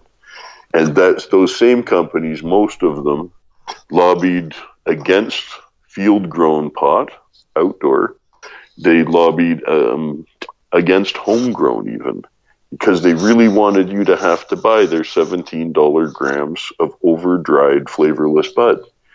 And most Canadians that have sampled weed from the legal producers, they've found, I would say, no more than 5 that anyone likes the weed from. The rest of them, people just constantly complain, and it's a dance because they're only allowed to belong to 2 LPs at a time. The patients belong to the LPs, so they have to put their script with 2 LPs, and that was an increase from 1. So they're at the mercy, and most of those LPs were really get into the business wanting to serve the rec market, and the med market was just an excuse for a little while. And they have left their patients hanging as they put the weed out to the rec market. And the government was ultimately failed in its attempt to create a legal industry in a timely manner. They wanted to protect the kids and get rid of the black market and make sure that the supply was safe and tested and all these noble pursuits. But what's happened is, the organized crime is the government. And it is a lot of the kleptocracy we live in, with the corporations joined at the hip with regulatory capture with what's happening there. So, those guys were lobbying against outdoor growing because they knew it would make their flowering facilities into white elephants. And that's just not the way. If business is steering government, we've got a problem, and it's ready to cage us rather than concede losses to a better competitor, which was the black market was kicking their ass all over the place. So, and the legal market also failed to come out with edibles and extracts at the same time as grass. And I understand there was maybe some strategy politically behind that, in that they didn't want to lose getting grass through on the first wave because those in opposition were absolutely adamant against shatter and edibles, right? The children. And so I do believe there was some strategy probably, but in all the states that legalized it, they did it all at once, you know? So it was a little disappointing to see that lack of follow through here. Yeah. The other point, I swear I had another point on the... No, I'm enjoying it all. One thing I wanted to just quickly ask, though, because it was just, you mentioned it a minute ago, if you did, get that direct to customer, or even if it went through a trusted middleman, however you end up doing it, would that mean a return for Spice of Life seeds, or would it be under a different banner? That's a good question. And it might even be a couple of brands. It's a possibility. There's a good, of course it would be fun to bring back Spice, but sometimes a new project needs a new name too, so I'm open to doing both even. I'm just not going to say it because I'm a little ways away from that. Another thing that I'm actually considering that you just brought up is Spice of Life verified genetics. So I was going to offer a 3-level program essentially for producers for me to verify that they're growing what they say they are. B, that it's an approved quality that I think these guys are doing a pretty good job of this. And the 3rd level being Spice of Life brand or their Breeder Steve buds or however we want to dress it up and say these guys are doing exceptionally well. I would be happy to call it my own. It's fucking good. So if the people I meet that I believe can do that, I'm offering them a chance. The producers that I think can do the same quality of grass consistently that I would totally respect. And I say, I would supply you with genetics forever. I'll just keep sending you new stuff as I want to release it. And there's no upfront costs, but I would like residual 10 cents a gram on the production of Breeder Steve brands, let's say. And I would have consistent packaging for them to get so that it was exactly the same from Anchorage to Auckland, and anywhere in the world. If you bought Breeder Steve brand buds, you knew it came in this package with this security feature, and really and then have an annual party where the licensed spice growers can get together, we can swap seeds, we can have lots of fun, but we'll definitely have an annual party for a get together, and I'll encourage this sort of network of spice growers to share amongst themselves, because if it's so nice when you have favorite flavors that you can reliably find a good version of it consistently wherever you go. That just doesn't happen in cannabis yet, So I think that would be, something to achieve if we could do it. So that's been on my mind more and more recently because there's a new window for introducing genetics into the Canadian legal system right now. It used to be that originally there was a window where they could bring in no questions asked genetics for the first X amount of LPs. After a certain date, they closed that down and they could only buy and sell what they'd had brought into the system between each other. So they were all selling each other clones for gouging rates, usually like 50, here, give me 15 grand for the genetic, and then $17 a clone for the 10,000 clones you need, and don't give them to anybody else. And the big contract, it was all just okay. But then they're all growing the same thing. Like literally every single LP in Canada grows shishkaberry. But the sad thing is, it's a pretty pathetic selection they've got, I think. I haven't seen any of the LPs do a really nice job with it. I've seen it growing out like Frosty and Full, and I think, I don't know, it's just not... There's another shishkaberry clone going around the black market in BC, making fruity, gorgeous, fat Frosty Nugs. It's twice as nice a cutting as the one in the legal system, so that's kind of too bad. But at least there's room to bring that other one into the legal system, because under the new Cannabis Act, new growers and new licensees are allowed to bring in genetics from wherever they want one time. So they have to declare them all, at their opening of their license. Okay, here's what I have. And they have to provide evidence that they have, if they've got these 100 clones and these 100 seeds or whatever. So there's going to be because they realize they need a fresh influx into this very closed loop system. When they don't understand the importance of genetic diversity, that's a understatement. But the point I was trying to make earlier when I was pitching about how they could have done that licensing a little better, where they failed on the rollout, I just remembered, was they've spent over 20 years licensing growers to grow without ever licensing them to sell. So all they would have had to do was say, and every single one of those growers wants to go legal, but they don't want to have to open a public company to do it, to meet a bunch of asinine expenses. And just let those growers submit pot for third-party verification, if you must, and call that licensed. Hey, you passed the batch cleanliness test, you're in. You get to pay taxes.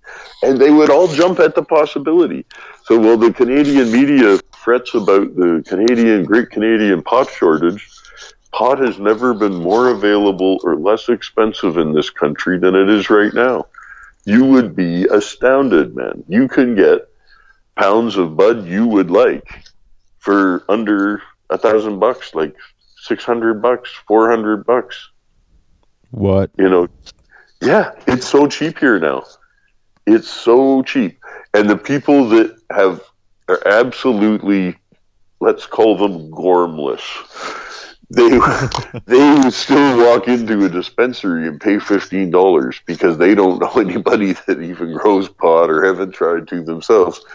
But if you have a bunch of friends that are growers, the going price, if you have any friends that are growers, you're literally going to be able to get nice pot these days for so cheap.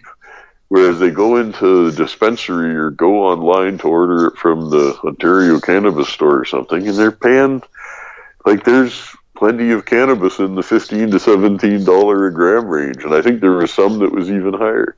And I'm not opposed to there being luxury items and charging a high price for stuff. That's fine.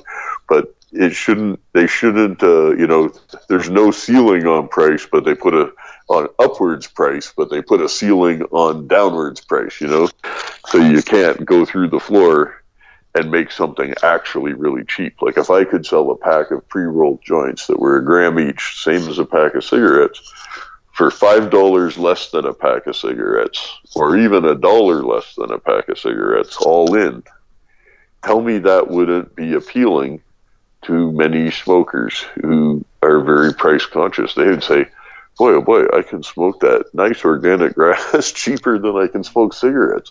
Would that encourage people to smoke more nice organic grass rather than cigarettes? I think it would. Call me crazy, but I think people are price sensitive. And if they're given the option to enjoy bud, and I know there's no reason we can't grow fat, frosty, full ripe buds and have them like cobs of corn. And there should be no reason you couldn't drive down the highway, pull over at the side of the road and talk to the farmer and pick out buds from all the different bins you like, or hanging up there. But they can be like cobs of corn. It doesn't have to be expensive. You can have 12 big 1 ounce cobs for $2, as long as you can grow it in the wide open like that. Yeah. I was doing the math on doing an outdoor in Canada, and in southwestern Ontario only, because BC can't grow good outdoor bud. It can grow good outdoor bud in some places, but it can't grow great outdoor bud. The only place in Canada that you can grow great outdoor bud is in southwestern Ontario, and it's the same latitude as northern Cal and southern Oregon, 42 degrees. The reason that makes a big difference, and people, would know in almost any agriculture, whether it was grapes or cherries or peaches, the harvest starts down south and the harvest moves north.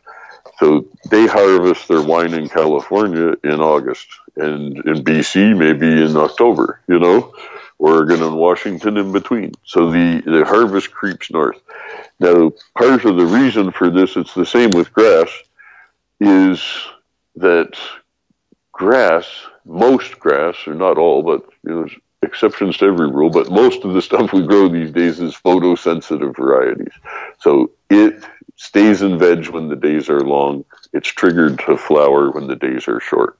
Hence 18 and 12 typically inside and 12 for flowering, And the thing is, in the northern latitudes, or the higher latitudes, because for your case they'd be southern latitudes, but the higher latitudes have such a long day in the middle of the summer that it seems to take the plant longer to snap out of veg and go into flowering.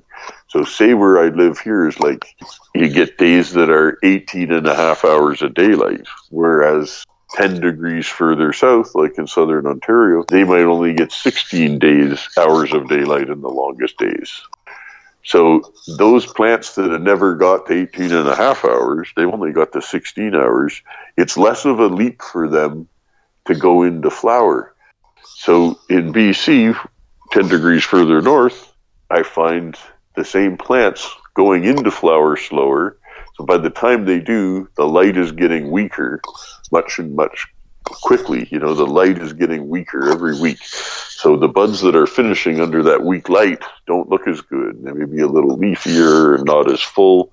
Whereas in southern Ontario, I would pick the same plant 4 weeks earlier and it would be way riper. So it's really something to see the difference between those two zones. And I think once more people realize people out west have no clue. And when people do realize the difference in quality, I think you're going to see indoor places going out of business in 3 to 5 years. It's really just however long it takes them to license enough outdoor back in southwestern Ontario. If they never license enough, the indoors will still be in business. But if they license enough, indoors will be over. Because we could have full melt dry sift for the price of flour, versus growing flowers indoors. This is silly. We don't grow coffee in Canada in greenhouses. We buy it from where coffee grows well.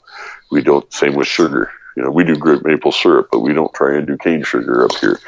So there's cannabis that works here, and most of that is really just going to work best in southwestern Ontario.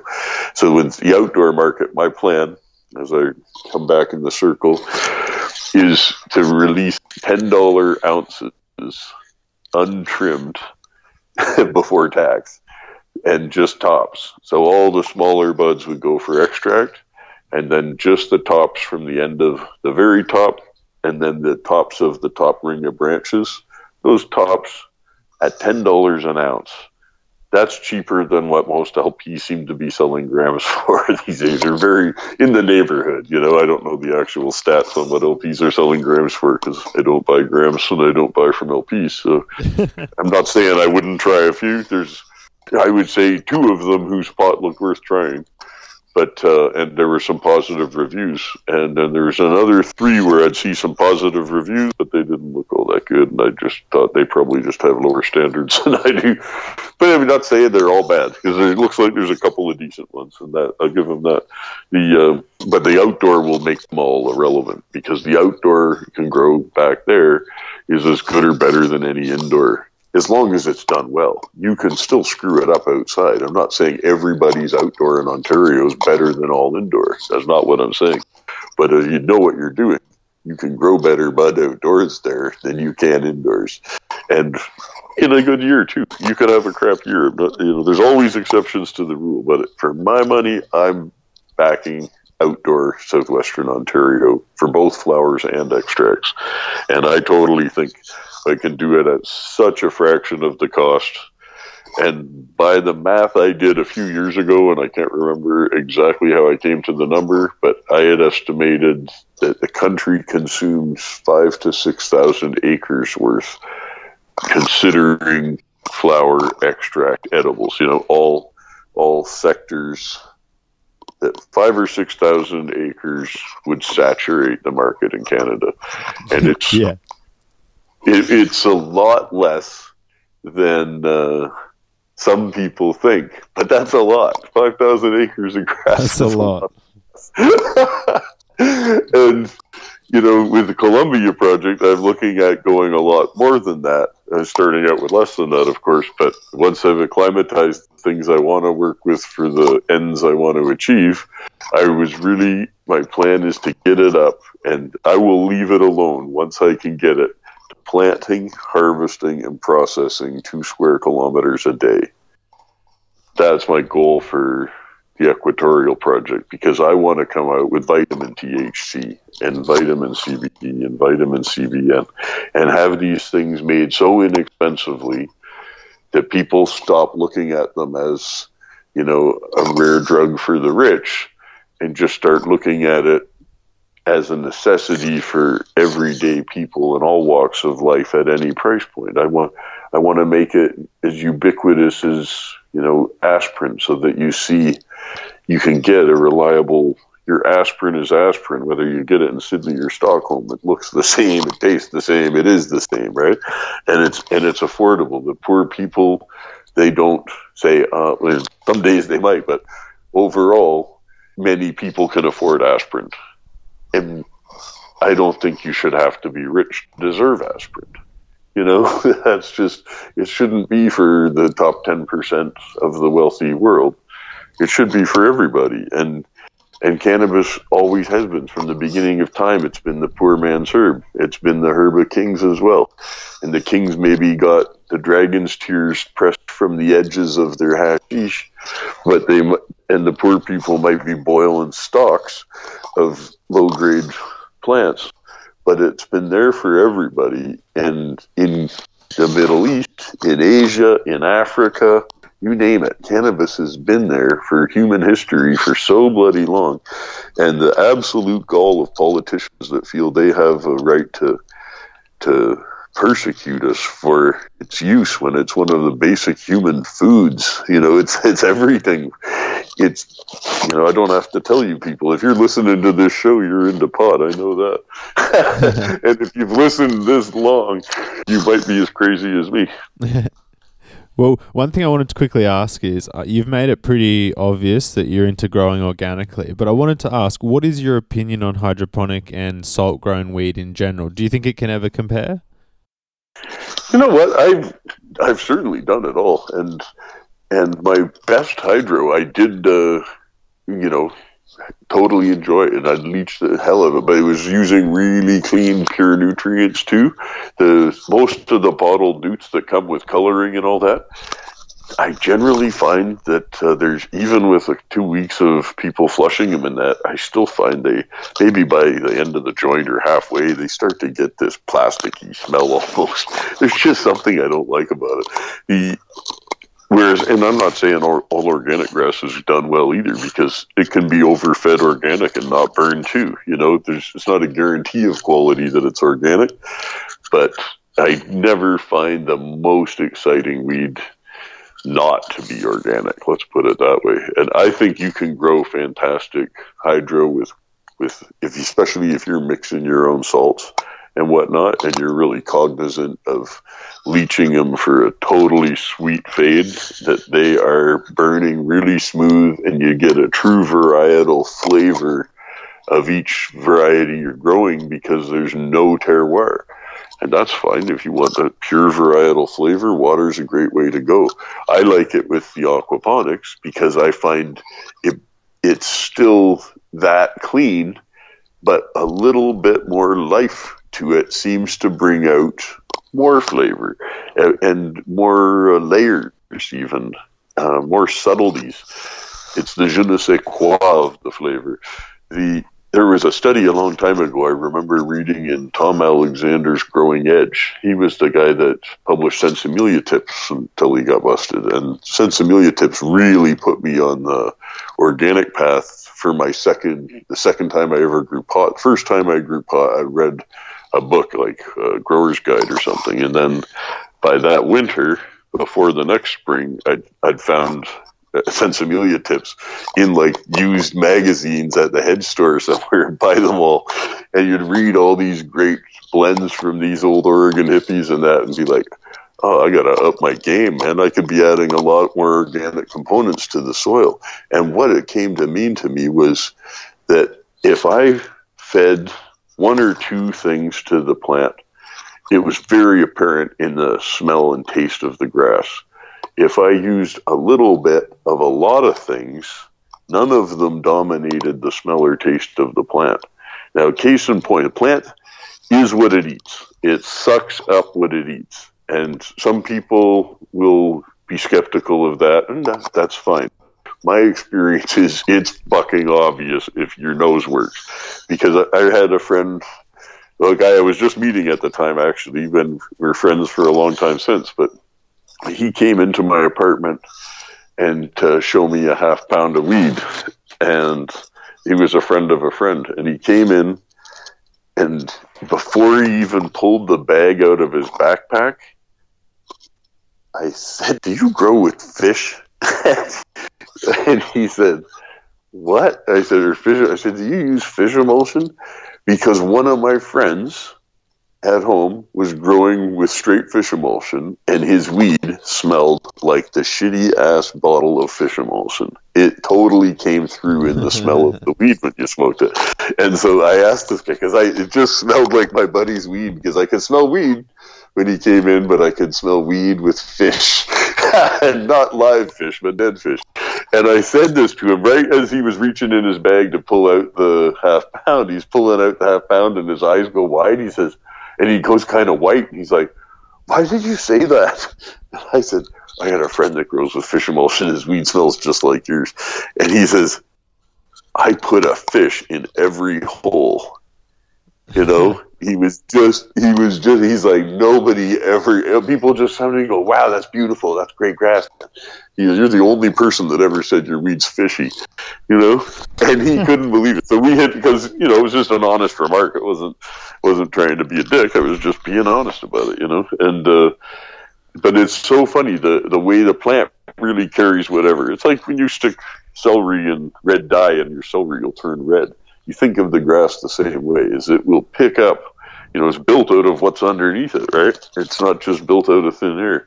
So another time, from the first year I grew, I had a plant that I used a bag with steer manure, and that steer manure wasn't composted that long. And later that winter, when I was reading about how well composted it had to be, and it couldn't smell still, and it should break up really soft, and it shouldn't be wet and sticky and smell. And I thought, the shit I used was wet and sticky and smelled.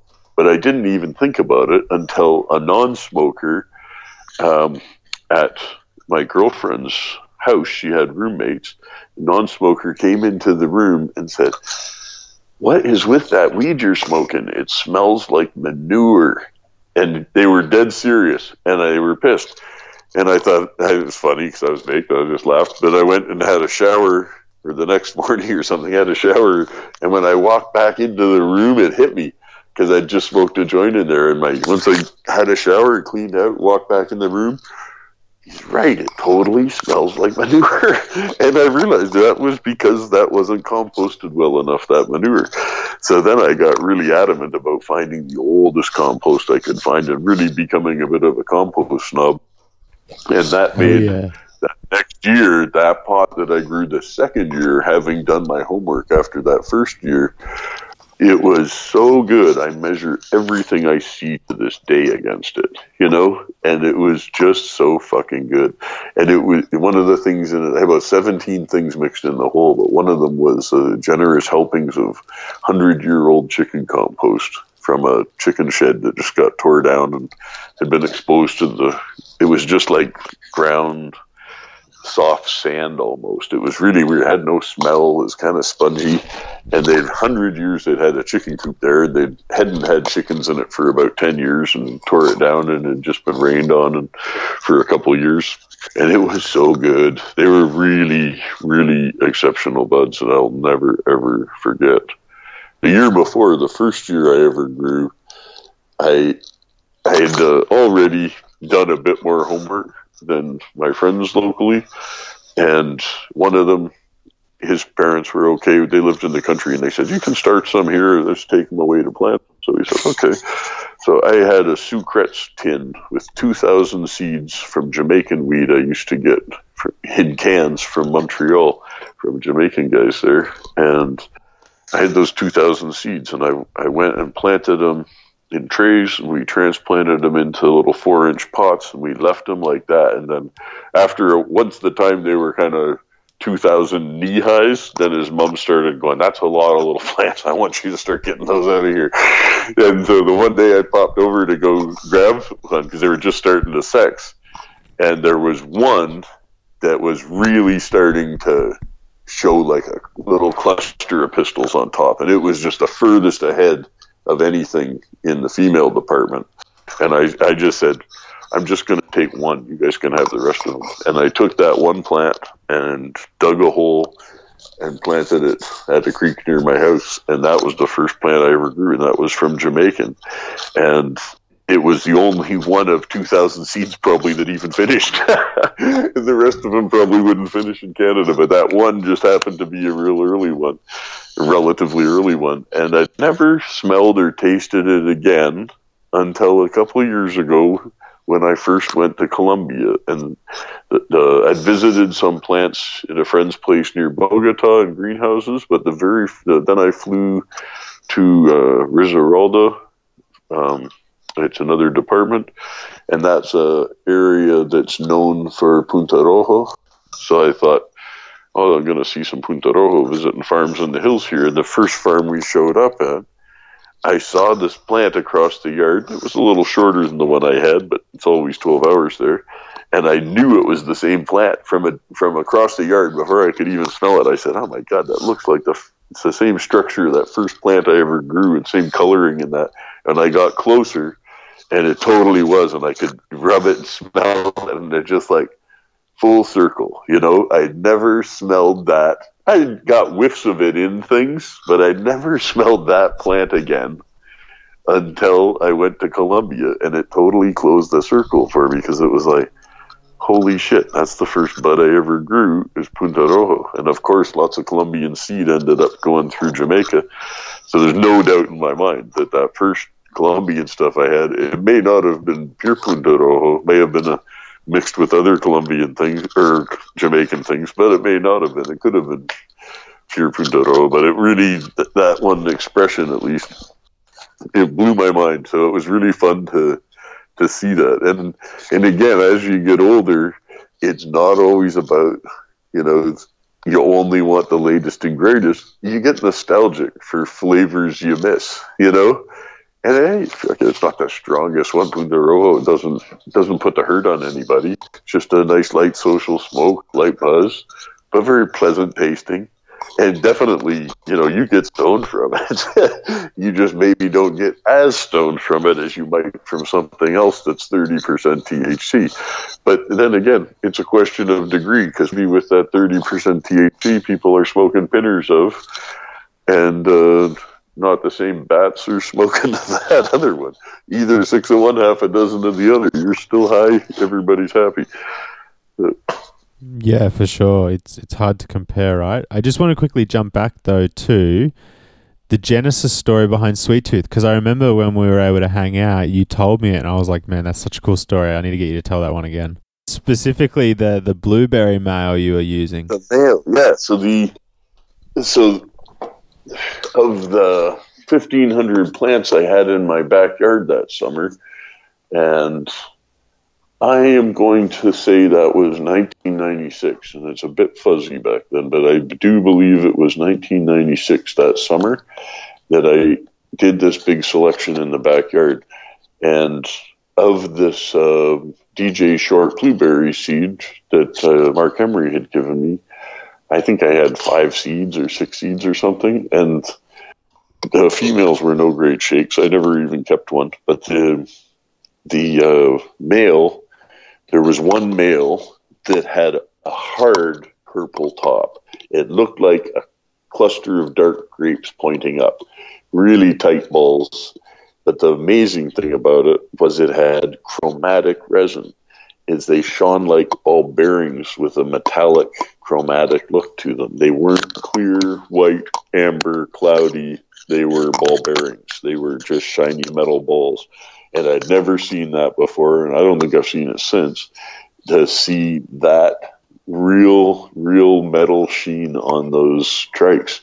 And so that plant, and visually it was stunning with the green leaves, dark purple flowers, metallic resin glistening all over it. I'd never seen that resin on a male either. And when you squeezed it, it reeked of blueberry jam. It smelled so good of blueberry jam. And I had one of my 3 grow rooms in my basement set up that I wanted to seed. So I was just going to take the best male from the backyard that summer and go down and pollinate those. And that's the one I chose. And the top bud of that plant, I actually dried with my coffee cups in the kitchen. And then I smoked it in little bits in my bong because it was delicious. It was like licking blueberry pie filling with every bong hit. It was the most delicious male. I don't think I've even smoked other males. That male, it was like, I'm smoking the top of it. And I left the side branches took into the room in the basement that had plants 4 weeks in or something that were, and that male went off a week or 2 later and pollinated that room. So that male was responsible for fathering Sweet Tooth, Shishkaberry, Blue Domino, Plum Bud. There was a 5th one, but I can't remember. Those 4 for sure.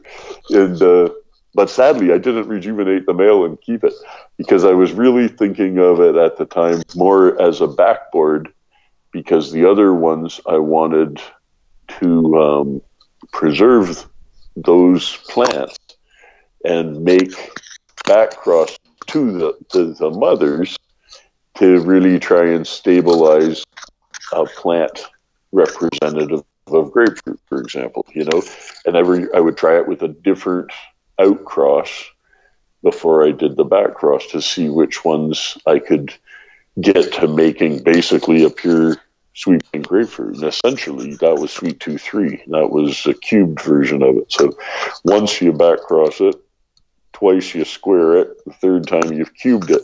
And assuming the mother you're working with to begin with is somewhat stable, by the time you've cubed it, you've got a pretty good representation of it. It's not exactly the same, but it's going to fool most people, even myself sometimes. I'm sure I would find Sweet Tooth 3s that would be absolute ringers for grapefruit, but most of them were pretty much like grapefruit. And any recessives you got were obvious because of the blue, so it was a fun one to do that with. And I remember the first time I'd met Dave Watson, he came up to me at the cup and he asked me, he said, "You bred Sweet Tooth 3 to be homozygous." He says, "I lurk on Overgrow and Cannabis World, those boards."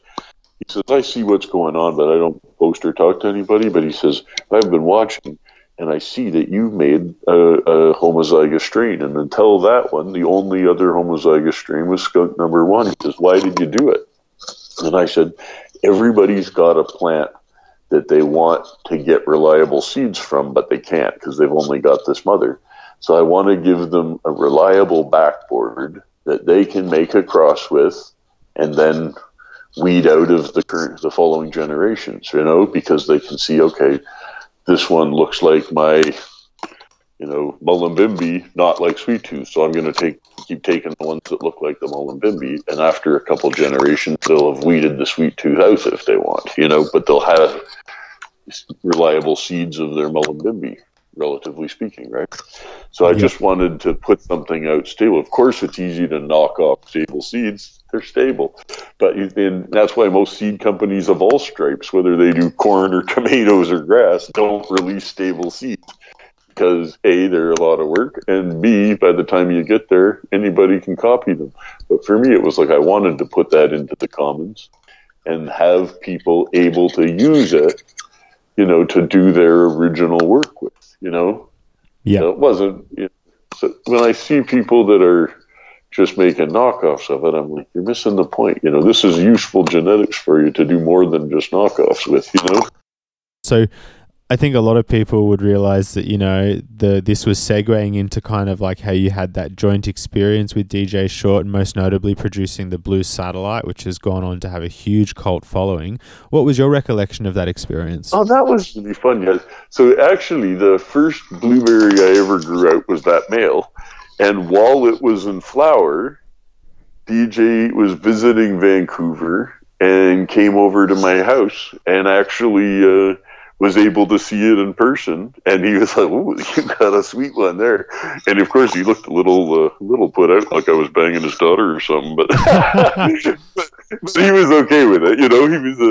He was okay with it. It was fun, and there was some mutual respect there. I'm not just going to make blueberry knockoffs. That's not what I'm trying to do here, right? So, and he could appreciate what I was doing, and we both, felt the same way. And I've seen this with other breeders, is they say, "Why'd you get into breeding cannabis?" You think, "We just want to make it easier for everybody to grow really good stuff, because we all believe that there's a conscious evolution waiting to happen in humanity, and it's just a question of getting enough tasty joints into enough hands."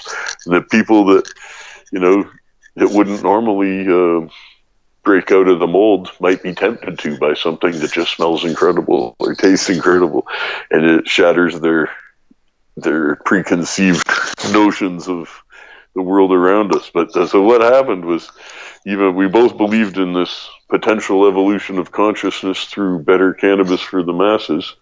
And when I got over to Switzerland and got set up and I was doing it over there, he got in touch with me and said, "Hey, I really love what you're doing. I'd like to come for a visit and discuss some business, making a deal." I said, "Sure, come on over." So him and his darling wife came over and stayed at my place for a bit and had a look what we're doing, and said he brought a contract with me for me to sign, and said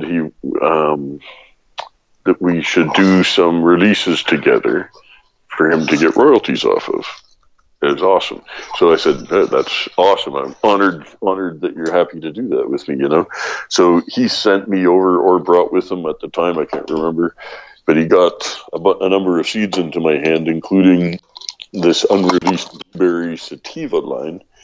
The only one he'd released was his blueberry indica line. So the blueberry sativa was really interesting one. It had the squiggly leaves that we think of as TMV, as lots of blueberry does. Whether it's TMV or not, who knows? But there was that one, and there's the blueberry sativa. There was the moonshine, or blue moonshine, an old flow, and maybe a blue velvet. But it might have just been the moonshine, the blueberry sativa, and the old flow. And those were kind of his main 3 old work lines of seed that was old and not getting any better and needed to be grown out to do stuff with. So I said, "Okay, let me check them out." And I grew them out. And of the flow, there was the most diversity in the flow.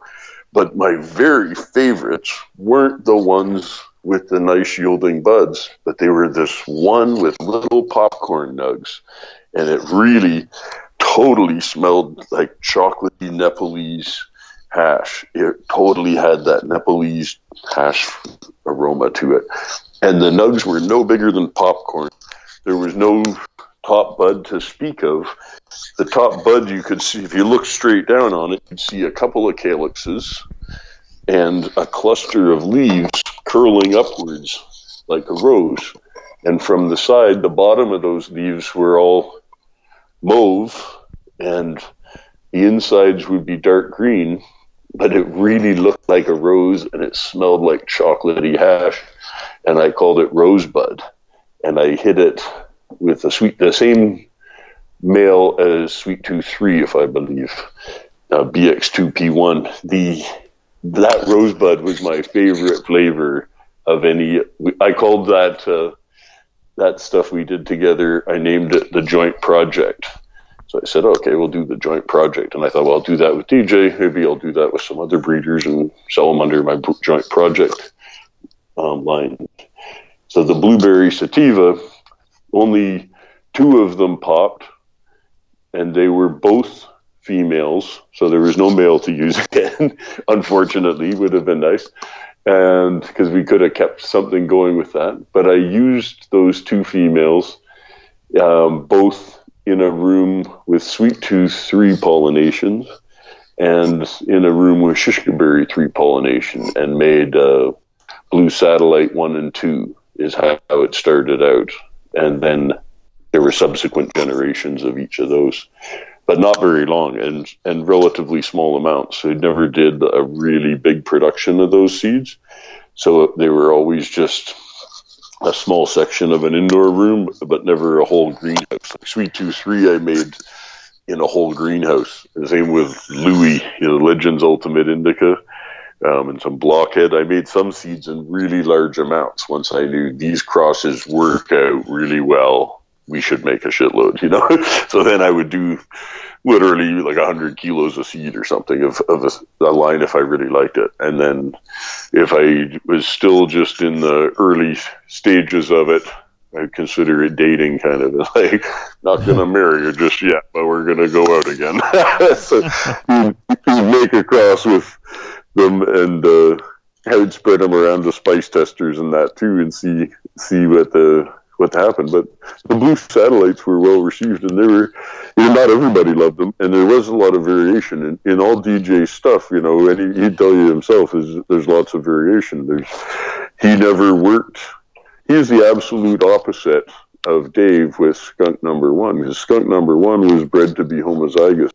The blueberry was made to maintain populations, so it was always a population seeding that he'd been doing, and never trying to dial it into one pheno. So that's like when the 2 Blue Satellites were quite comparable. One was a little bit sturdier and nicer than the other one, but the flow, there was really quite a few distinct phenos. It was like looking at an adventure mix almost, which was always popular. To me, that Rosebud stole the show.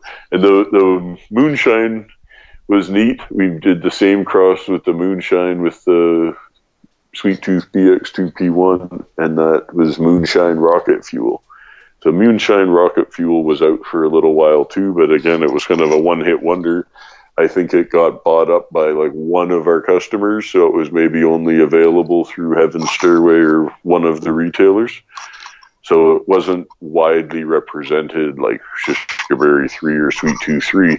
Those ones got to every country they were selling seeds in large volumes. So, I mean, there was so much Shishkaberry in Spain.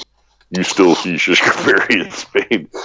In places, it was funny. I had when I had the Blue Domino in that first crop, I had a customer in Ottawa that really liked it early, and sort of was one of the first to grow out the 4 and said, "Oh, I really like this Blue Domino." So he bought the rest of it, and I never made another big batch of Blue Domino. It was just that first F1, and he bought the whole, I might have made an F2, but he bought the whole batch of whatever Blue Domino was out. So it was only available from this store in Ottawa. So people in other parts didn't know it at all. But if I went to Ottawa, I'd see like 20 different growers with it. And it would just blow my mind to see how regionalized some of those strains were, just because they weren't released widely. So it would have been interesting if there was more of it to see if it stood the test of time. But it may have stood the test of time around Ottawa, but nobody in Vancouver's growing any Blue Domino, I'm sure, because it was all sold in Ontario. Yeah, well, something along that note which has been of interest to me is I've always wondered, what was the landrace, or maybe not landrace, but the Afghani that you used that went into Shishkaberry like? And because I think I read somewhere that you actually line worked it for a bit, or is that not true? Yes, it did. It was actually the only seed lines that I released with 2 mothers.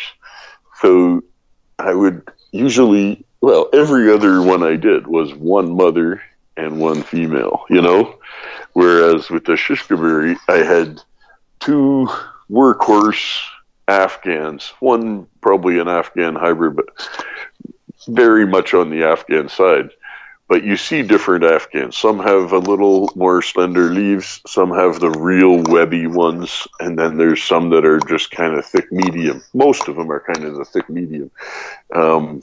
They tend to be thicker leaves and thicker plants. And the leaves are even thicker. They're not a thin leaf. They're a thick leaf like cardboard. But they're chunky plants. They form the basis of all indoor growing genetics, and they add yield to anything that they're crossed with typically. So Afghanis are, they are to indoor what white is to rice. It's like there was a red line and yellow line. The red line had red petioles on the leaves. It was a little more rounded top and chunkier bud, but a little stouter. And the yellow line was quick to yellow as it went into fade faster. So it got very yellow as it was getting ripe. And it was pointier, and it was a little taller and frostier, but still had that real raw mulching leaf Afghan aroma. And both the red and yellow were fantastic hash producers. So I was really into screening hash.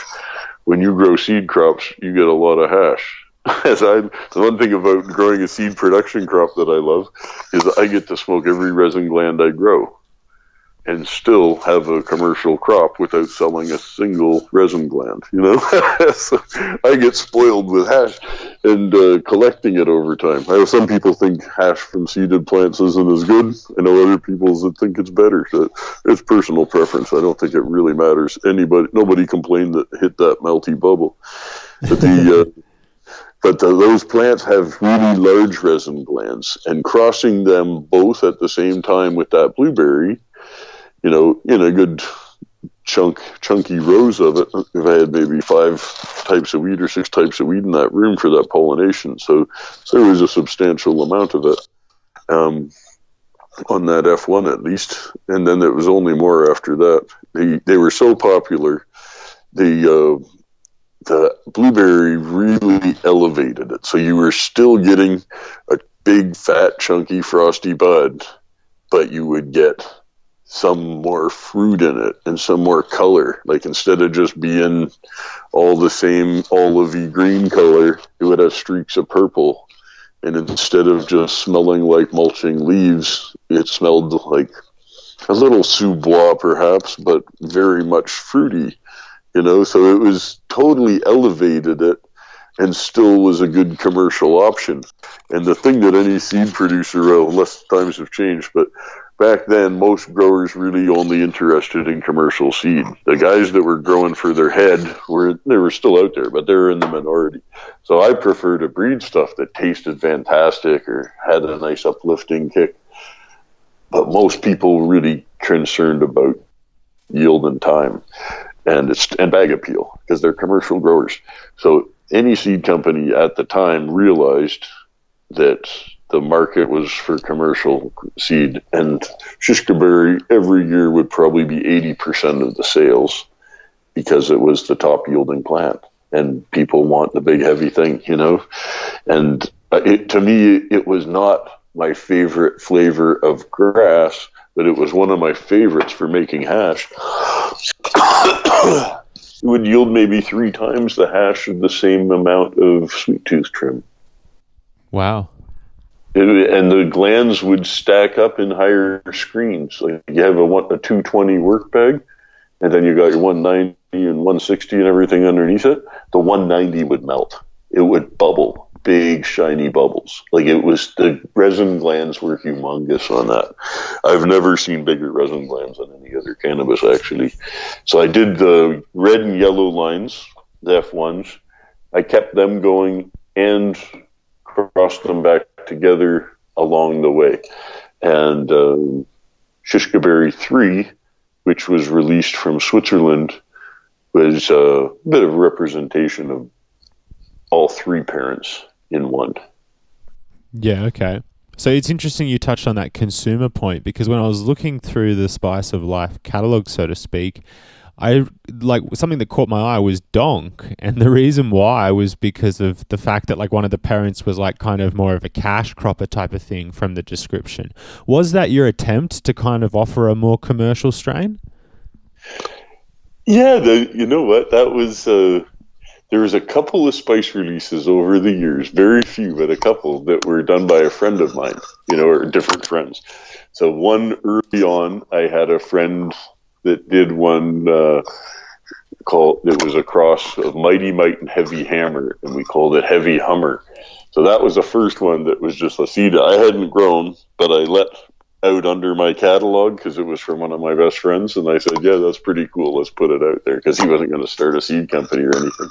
And then the donk was sort of the same thing. It was a friend I had in the Kootenays, and I was out visiting him, and he was like, hey, I just crossed this. He's like, what do you think? And I was like, you know what? People love giant buds. So let's say we put it out. Let's do it. So that was one that I didn't breed, but I released. Okay, cool. Did you ever consider trying to make a strain purely to suit the consumer market, or were you just like, look, if something ends up yielding big, that's cool? Well, the consumer were the ones buying the big stuff from the growers. So the home growers that cared a lot less, they might buy something like Rosebud.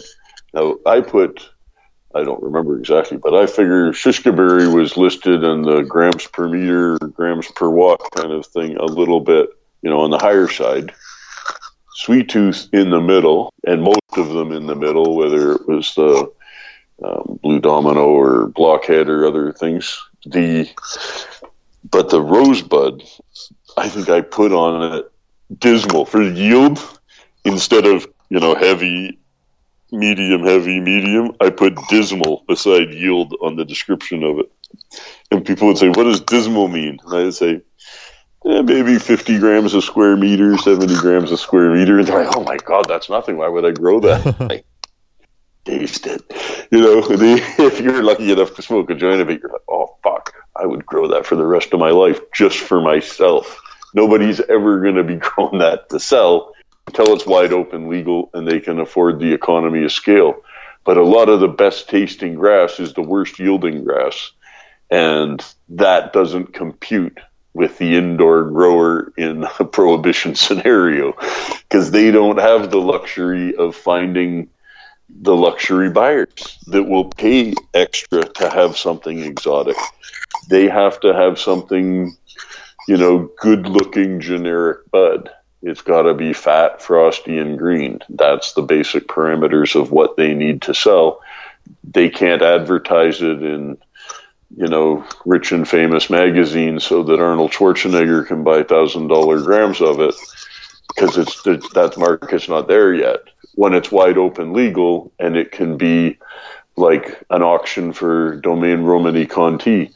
Like, how many people get to drink a bottle of Domaine Romani Conti? Not very many. They don't make a lot of wine, and as a result, supply and demand dictates that shit is expensive, and it's a luxury good. Yep, without a doubt. There'll be buds like that too, where you think, geez, there's only X amount of this bud. Now, the people that think you can grow high quality bud indoors are missing the point. It's like they think you can make high quality wine out of wine kits. It's not high quality. You might be okay with it, but that doesn't mean it's actually high quality. It's there's more to it than just consistency. The best, tastiest things like that have a year on it, because they're not consistent year to year. They're a product of that year. And the year, the vintage of the harvest it's as important to outdoor, as the variety you're growing, let alone who was growing it or taking care of it, and who was making sure it was cured well and dried well that year, Like the same vineyard in France may be there for the last 200 years, making fantastic first growth in Bordeaux. That the winemakers changed every 20 years over that time. The vineyard's still this famous thing. It's not the winemaker at that point. It's that land. That land expresses that variety the best. And that becomes recognized with time. And some of that time is, we're at a true renaissance in cannabis right now. It really is a mind-blowing time if you're a cannabis lover to be alive. Like I can remember when I was sort of started campaigning for it, as it were, when I was like 14, 15 in high school debates or whatnot, and just talking to everybody else. Well, cannabis has to be legal. It's just not fair. It's a herb. It doesn't make sense. It's part of the planet. Like, it just struck me as evil and wrong from a very young age. And I never wasted a day not talking about it with people.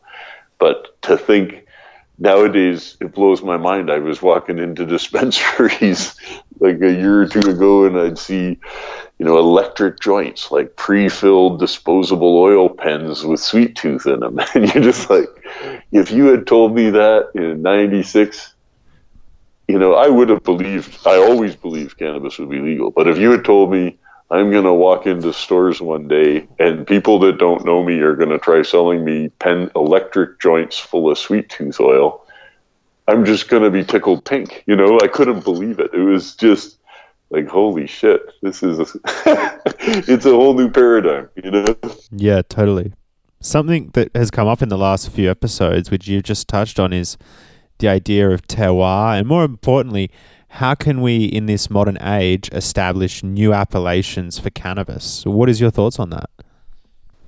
Well, it's an excellent question, and I think it is certainly an underappreciated aspect of, it's part of cannabis that seems obvious to me, but I know plenty of people, they're still learning their varieties, and they would rather have that well-leached hydro and taste the pure varietal character.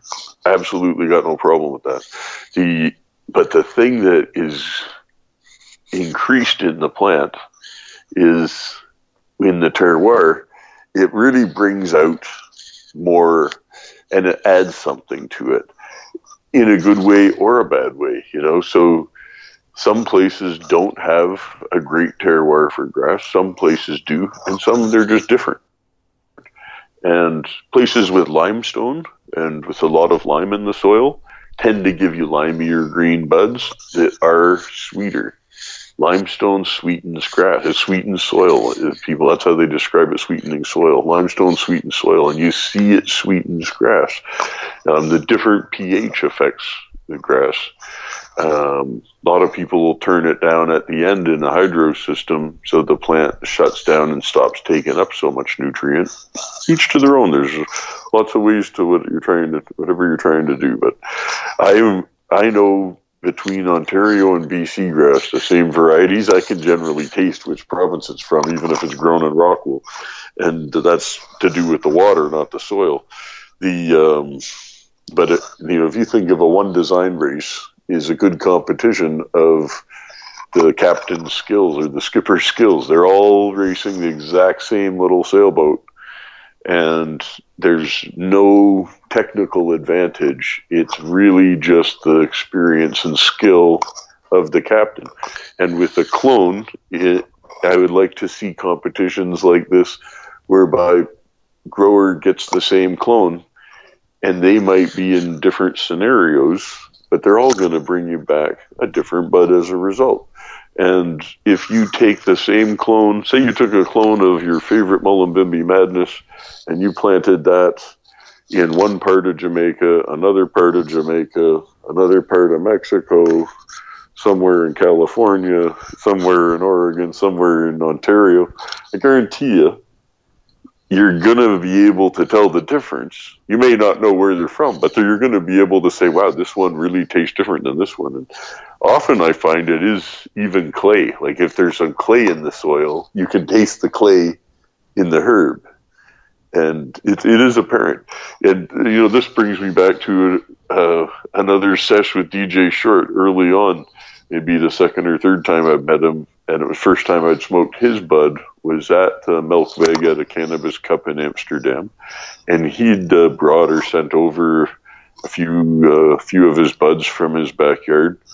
And when we were smoking a joint of his Flow, and it was the first time I'd ever smoked a joint of Flow, and he rolled this joint up and passed it to me. And I took one puff of it, or maybe even on the dry toke, maybe before I took a puff of it. You might remember if somebody wants to ask.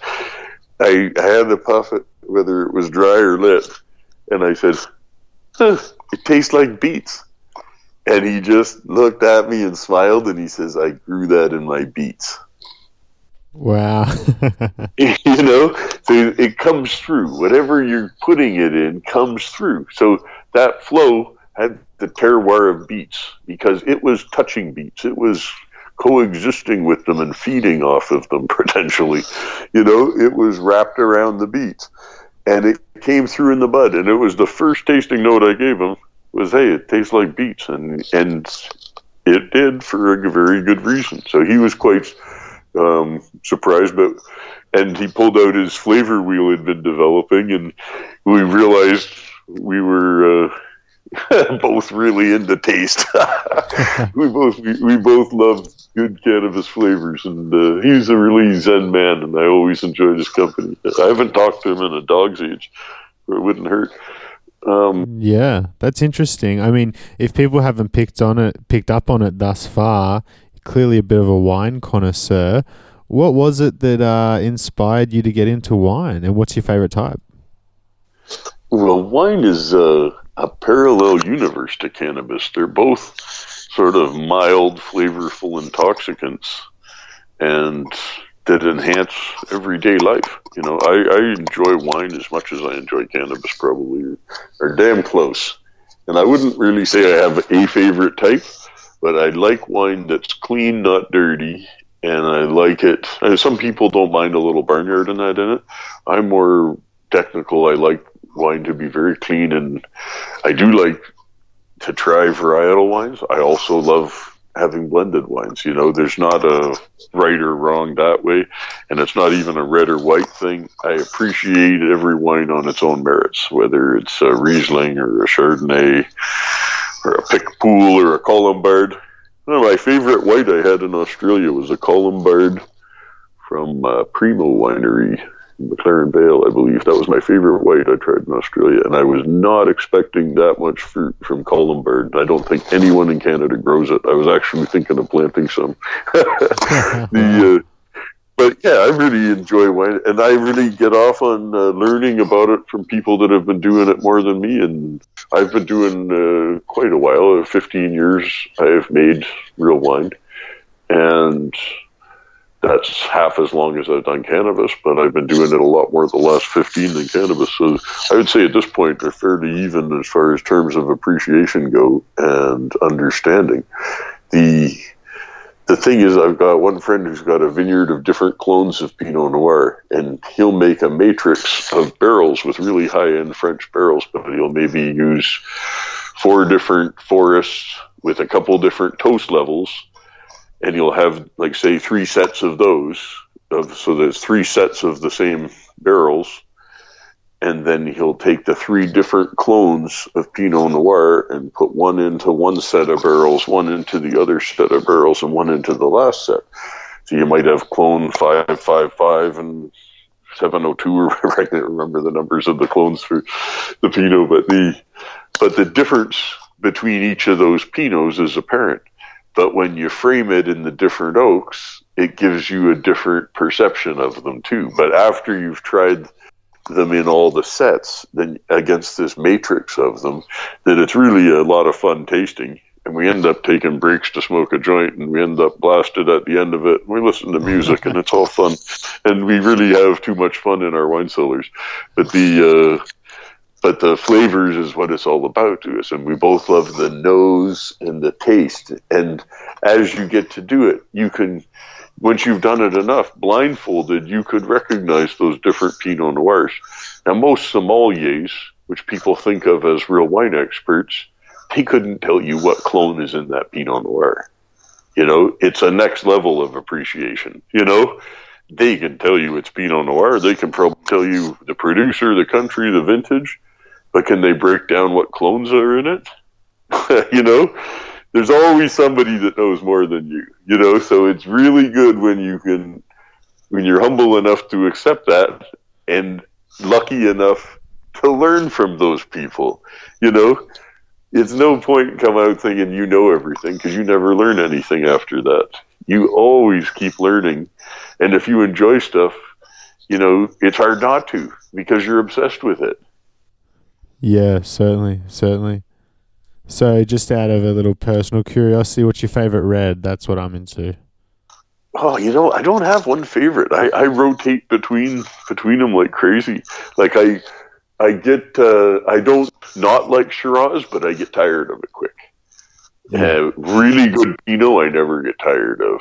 Lackluster Pinot, can't take it. You know, but I've been drinking more South American wine lately, because when I go down, I take some wine with me as gifts usually, but I like to drink some South American stuff when I go out in the restaurants. I'm always ordering Carmenere or something like that. I do like Carmenere, and I really love, like, if I had to pick one fine wine, which is kind of what you're asking, I think I would take Brunello di Montalcino, which is typically fantastic examples of Sangiovese. And it gets one of my favorite characteristics is red licorice, when they smell like red licorice. And some of my best Merlots even, they'll smell like blackberry licorice, like the purple licorice. Ooh. And my God, if they smell like red or purple licorice, I'm in love. And roses too. And Brunello's one, I often get red licorice and roses. Those are the noses I want from red wine most of the time. You know, I'm open to black cherry and you name it. But overall, if I had to pick one, like if you're saying, what's your favorite? I'd say if I was stuck on the desert island, I would want a cellar full of 97 Brunellos. Yeah. I was in Switzerland when they came out in 2002, and they were divine. And I was supposed to stockpile a bunch and save it for a long time, and or sell it back to my local wine merchant. And I drank them all way too young. So if I could have anything back, give me a cellar full of 97 Montalcinos. There you go. Well, I mean, on a similar point of, high-end connoisseur products, I wanted to know your thoughts on recently we've seen a small amount, or maybe you might say a little more than small, but an amount of controversy surrounding the recent sale of $100 eighths in the States. Do you feel like there's room for the extremely high-end cannabis market, or do you feel like we're forever bound by it? Absolutely. I think it's not even the tip of the iceberg yet, because the very best producers historically could not make themselves known to the wider market. People saw some, but where'd you get that? I can't tell you, But once everybody's able to know, then the forces of supply and demand are going to drive the price of the best stuff up. And $100 each is the tip of the iceberg, man, for sure. And I've got nothing against that.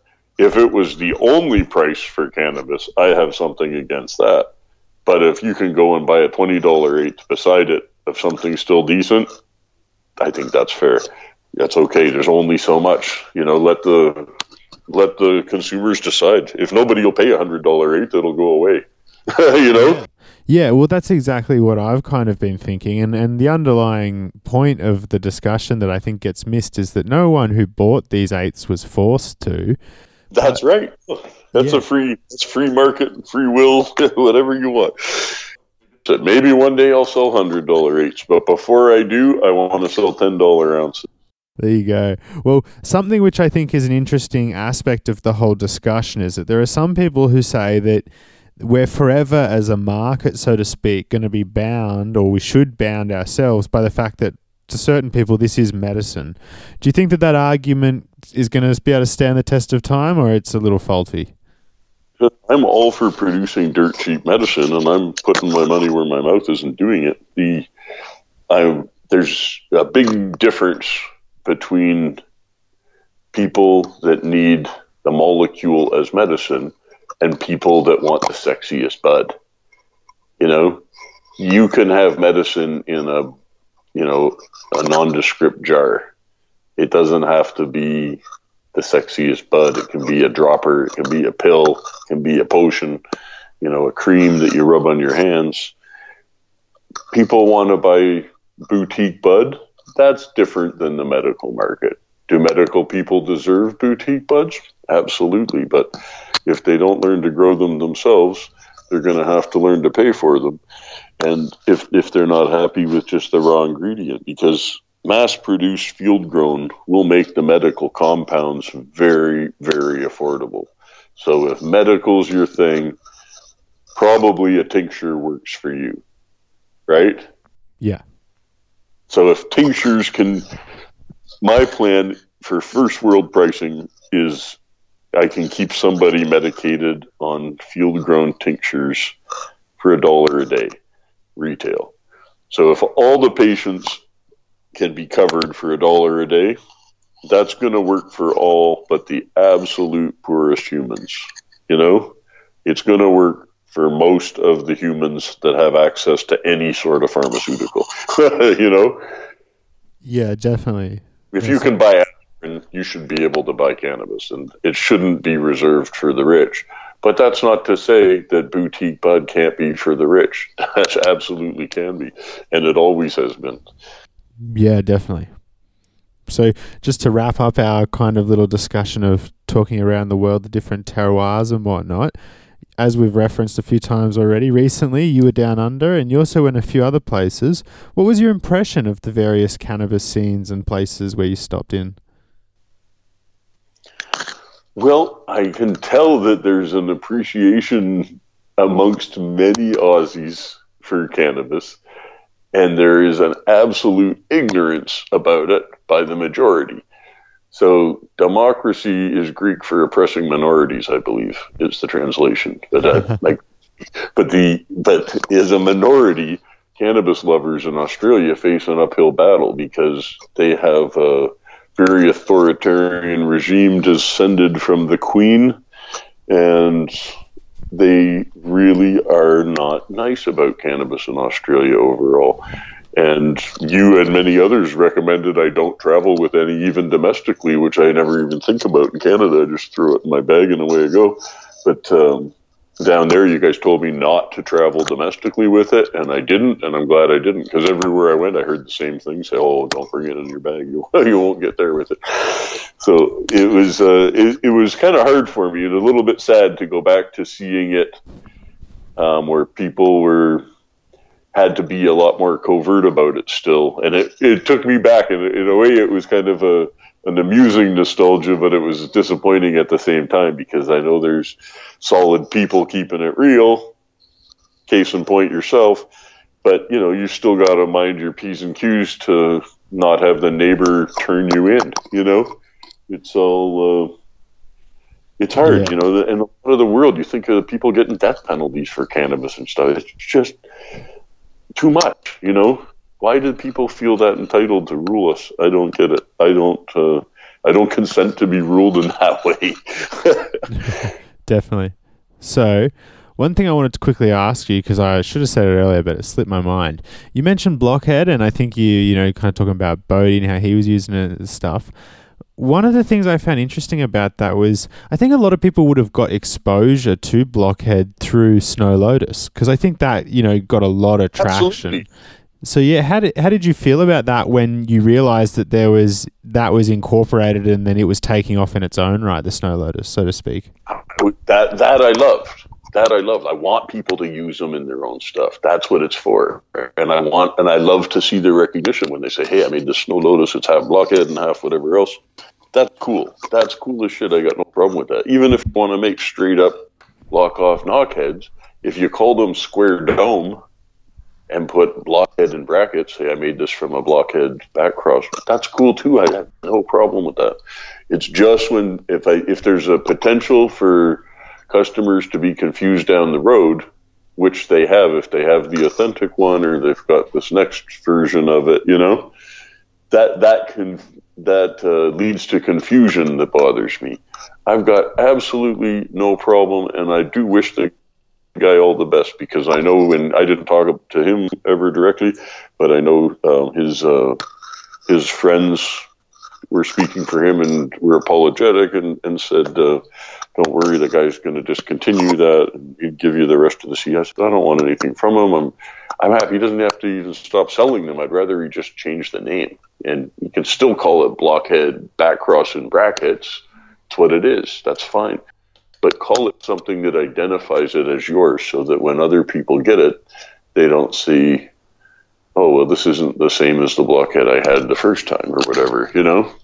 I'm not trying, really not trying to be a dick about it. I just want people to, it's really cool when they respect the origins of what they're using. I always tried to do that myself, but I always gave stuff an original name too, because what you release is yours. Yeah. Not mine, So, I mean, on the topic of Blockhead, I did want to ask, it's one of those ones which also has, or at least online, it commonly says that it uses an unknown strain as one of the parents. Are you able to tell us a little bit about that one? It was the same father as the Sweet Tooth 3, the BX2P1, which is the most stable male I had for hitting anything, and really a vigorous specimen. It had very thick dark green leaves. It was pretty much impervious to mildew. It was just a real champion of a dad, that one. But I used that one on a Product 19, which came from an American grower named Seuss. And he was in Vancouver for a while. He came up from Oregon, and he had a couple of his own strains, and he kept them close to himself, and he sold the bud downtown once in a while, and some people would get a seed or whatnot. And this one guy that claimed to have done some trimming for him owed me some money, and he came by and said, well, I don't have that money I owe you, but I got paid in seeds from trimming for Seuss. So he says, if you want, I can pay you back in seeds. And he'd owed me money for a long time. I didn't even know if the seeds were really from Seuss or what. I just said, you know what, let's see, what have you got? So I just took the seeds in lieu of the debt. And I didn't grow them out in Canada, but I took them with me to Switzerland. And there was two kinds. There was a BKS, which was like big Korean skunk. And I never actually did anything with that. I think the seeds got stolen even. And the other one was Product 19, or P19 for short. That was the unknown mother, if anywhere says it was unknown. It was the P19, Product 19, or Project 19. I was never clear on it. We just always called it P19. Whether it was Project or Product, I wasn't clear on. But it was really weird, dude. The guy was a super weird dude. And I was always I was always wondering if it was the grass that made him weird or if he made his grass weird.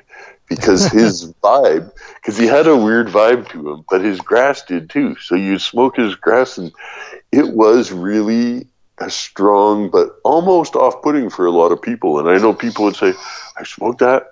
I was looking out the curtains, like paranoid and wigging out. Like some people really got a wig out on some of his strains.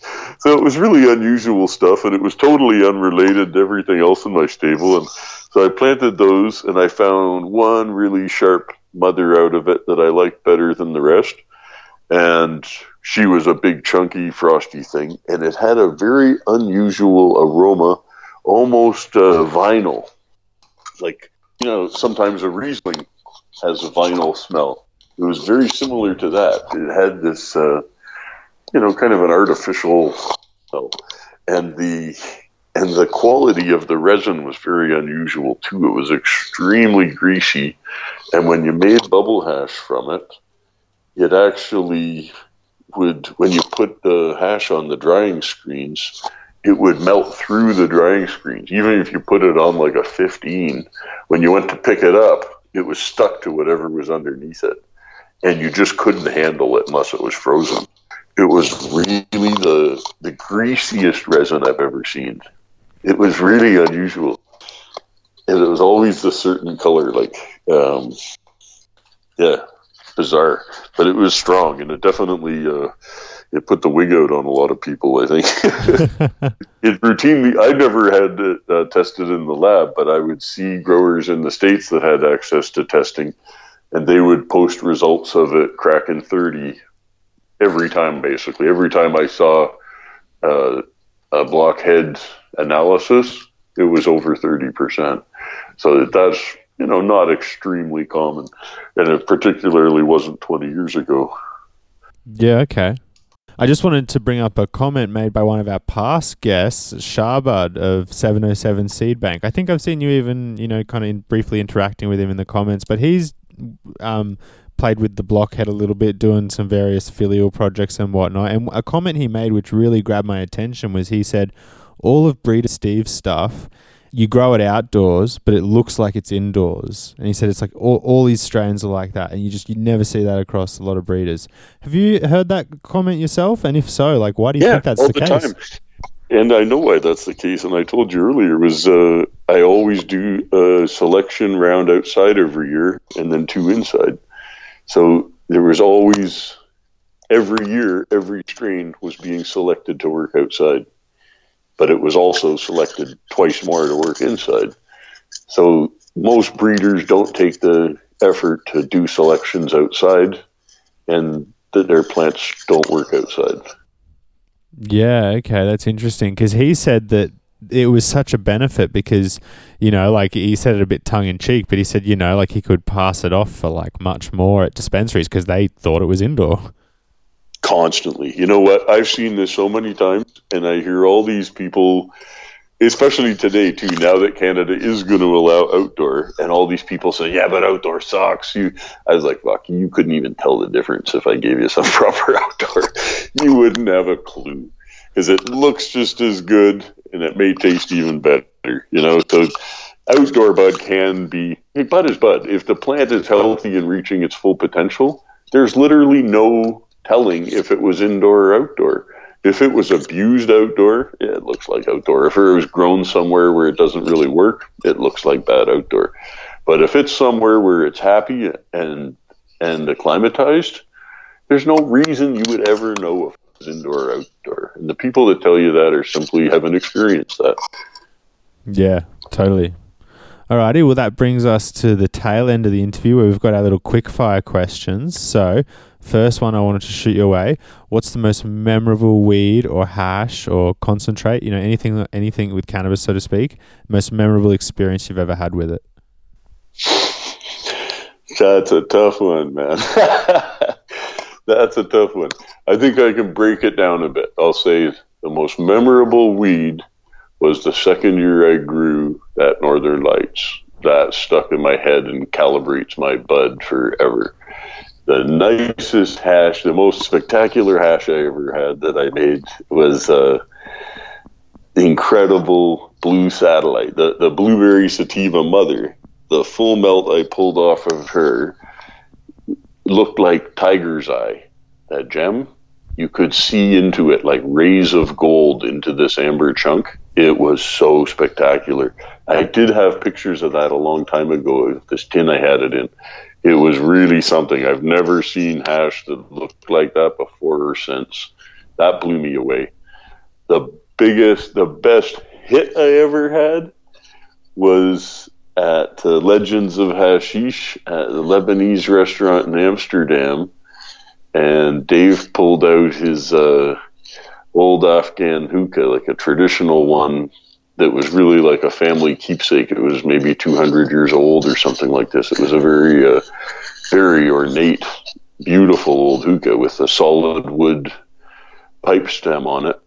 And the bowl, he loaded up the bowl as he does with full melt dry sift. And it was like 7-year-old haze resin or something like this, an absolute full melt. And he literally packed grams of it into this bowl. And it's a room full of hash makers and hash dealers and hash lovers that we've taken over this restaurant. And he sets up the thing, and he says, who's going to help me light this? And nobody in the room wanted to stand up and go over and hit it. And he said, come on, guys, who's the fucking stoner here? Who's hardcore? Come on, who's going to help me light this? So he was ready with his wooden matches to light this big stinky bowl of haze melt. I remember going, I was embarrassed because nobody would get up. They were all looking around like, no way, I'm not going to light that thing. They were all, happy to smoke little pipes of it. And of course, it was a really extravagant hit, and everybody knew it was going to be a lung buster, and going to drop them. And that was one of one of 2 times in my life I had temporary amnesia from cannabis. And so I said, fuck it. I got up, went over to the middle of the room, crouched down, took the wooden stem in my hand, and he's like, okay, give it a big huff, get a couple of big huffs to get the thing going. And I was like, okay. I take this big lung-busting blast off of this thing and stand up and bust a lung for a second and go back to my table and sit down by the window at my table. And I'm looking out the window at the sort of Amsterdam street scene outside going by. And a minute later or so, I look at the people at my table and I'm like, I don't know who any of these people are. And I'm looking around the room going, I don't know who any of these people are. And I was looking out the window and going, fuck, I don't even know where I am. And then I was like, what's my name? And I couldn't remember my name. You know, like I literally couldn't remember my name. And I knew it was that I was just really stoned and it was going to pass. But it was weird because I really had this genuine temporary amnesia from that one blast of lighting that damn hookah. That was a legendary hit. I will never forget that. I'll be eternally grateful to Dave for that bloody hit because it stoned me to the bone. And it was great. But I mean, after 5 minutes or something, you know, I just sat there quietly. Nobody realized I was kind of tripping out. They must have assumed I was tripping out. But, you know, once I got going, a few people went over and took a puff of it. Dave was puffing away on it. He's hardcore. But man, oh man, I was lit from that. And after a couple of minutes, I was sort of like, okay, I know where I am now. Fucking drink the beer. Chill out. You're good. But that was a blast, man. So for the grass, hash, and best hit, was there another question? Yeah, it's a follow-up. Is Dave a CIA agent? Well, he probably puffs toughest of all of them if he is. I would not say he's a CIA agent. I can understand why some people are suspicious of Americans that get off lightly and disappear into foreign scenes. I can see the issue, and I think many people facing what these people are facing in those scenarios would probably do what they had to not die in prison. But I really don't think the guy's a CIA agent. Well, there you go. That answers the question. So, next one. The opposite end of the spectrum. Instead of the most memorable experience, well, maybe it's the same question in a different way. What was the most memorable worst experience? Well, I'll tell you, one that pissed me off was when I was younger and I was, 18 or 19, and I was traveling around Central America for a winter. And I was on an island, Key Cocker in Belize. And there was a Rasta about my age named Jimmy the Lion. And he had some nice bud from Orange Walk and Corazol, northern Belize. And he was out at the island, and I said, hey, man, I'll buy some of that bud off you, and we can all smoke it together, because I was the visiting backpacking tourist with a few bucks, and they were poor locals. So I said, let me buy some of that bud off you, and we'll just smoke it together, because that's nicer than a lot of the Belizean bud I'd seen. So I told them, I said, listen, because it's a small island, and there's a cop riding in circles around on a bike, checking us out suspiciously wherever you went. And I said, let's go to, there was a palapa at the end of this dock. It was a private dock, it wasn't ours, and we just went out there. We sat in the rafters with his radio, and I said, let's put all the weed into one big joint, we'll smoke it, then we're going into the beach to do some fishing, and then we barbecue fish over coconut husks with a grill popped up on 4 coconuts and a lime tree behind us to squeeze lime on the fish.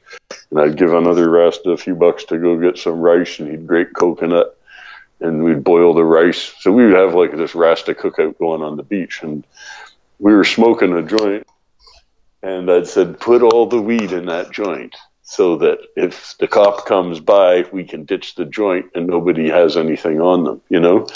And he'd told me, okay, yeah, I put it all in this big fat joint. We would roll it in banana leaves because you couldn't get papers. And the banana leaves or almond leaves weren't too bad, even if you got them the right age. But this cop drive by that looked like a kid on a bike. He must have been like 18 or something. And he had his shorts and a camo T-shirt and a black beret. And I was like, was that one of the cops? And he's like, yeah. And then I'm like, swatting the joint out of their hand because there's about 5 or 6 of us. There was a few hippies from California in that circle and a few locals. And as the cop drove by, he was looking at the joint and then looking at me and just staring me straight in the eye because the Californian dread was trying to pass me the joint, and he was talking to people on the other side of him. And he was totally oblivious to this little kid cop on the bike riding by us on the beach. And so as soon as the guy got past a bush, I was like, he's going to come back. So I swat the joint out of the guy's hand, and with my left toe, I pushed it into the sand. And that cop was running right back over with his gun out. He didn't have his gun out. He came running back over yelling. He's like, hey, you need me to go get the gun? Because he was saying something about, go get the gun if we didn't cooperate. Because we're all bigger than him. And he's like, you all got to cooperate with me. And he's going off to us. So he goes around and he comes straight to me and searches me first. And the only thing I have on is a bathing suit with my room key in it. Nothing else. And I'm standing on the joint. And so he's checking my pockets. And he goes, okay, where'd you do with the joint? I saw you were going to have it. I was like, I don't have a joint. And so then he went around the circle and checked everybody. And Jimmy the Lion still had a bud in his pocket that he didn't put in the joint. And so they busted him and dragged him into their little shitty one-room police station kind of with a cell underneath it. And I was a couple doors down at the little hotel I was staying, or hostel, whatever, and all night that guy sang Bob Marley songs through the bars, and he kept the whole island awake. It was, but I just laid there the whole night, just feeling like so bad that this poor bastard is hauled in, and now that they may take him to the jail in Belize City, which is a real shitty jail. And I thought, this nice young Rasta guy for one fucking herb stock, And that has always been the worst buzzkill, is when you're enjoying a beautiful buzz with wonderful people and really having a good environment, and then the man comes in and kicks sand in your face, and it's like, fuck you guys. I really have no respect for the law, and it's just because of pot laws. Yeah, totally. Okie dokie. So, next one. If you were on a desert island and you could only have 2 or 3 strains, what would you pick? The real original Colombian gold. Maybe that rosebud. And the sweetest of the sweet tooth. The real sweet tooth had a real grape candy taste, like grape lollipops almost. You see it. I had friends from California that thought it was grape ape when they came to visit me one time. They're smoking, and they're like, "This is just like grape ape. It's been around a long time." And I was like, "Well, this is a new cross, but I can see maybe it has similar parents or something." And my favorite sweet tooth is actually some of my favorite herbs of all time. Because a real sweet tooth, there's nothing sweeter. Like, just for straight up rot your teeth sweet flavor, that's it. And it didn't have any other characters that I didn't like. Some herb that's a little bit sweet might have some kind of rot or other smells too that I don't like as much, but the best sweet tooths were my favorite for the candy flavored herb.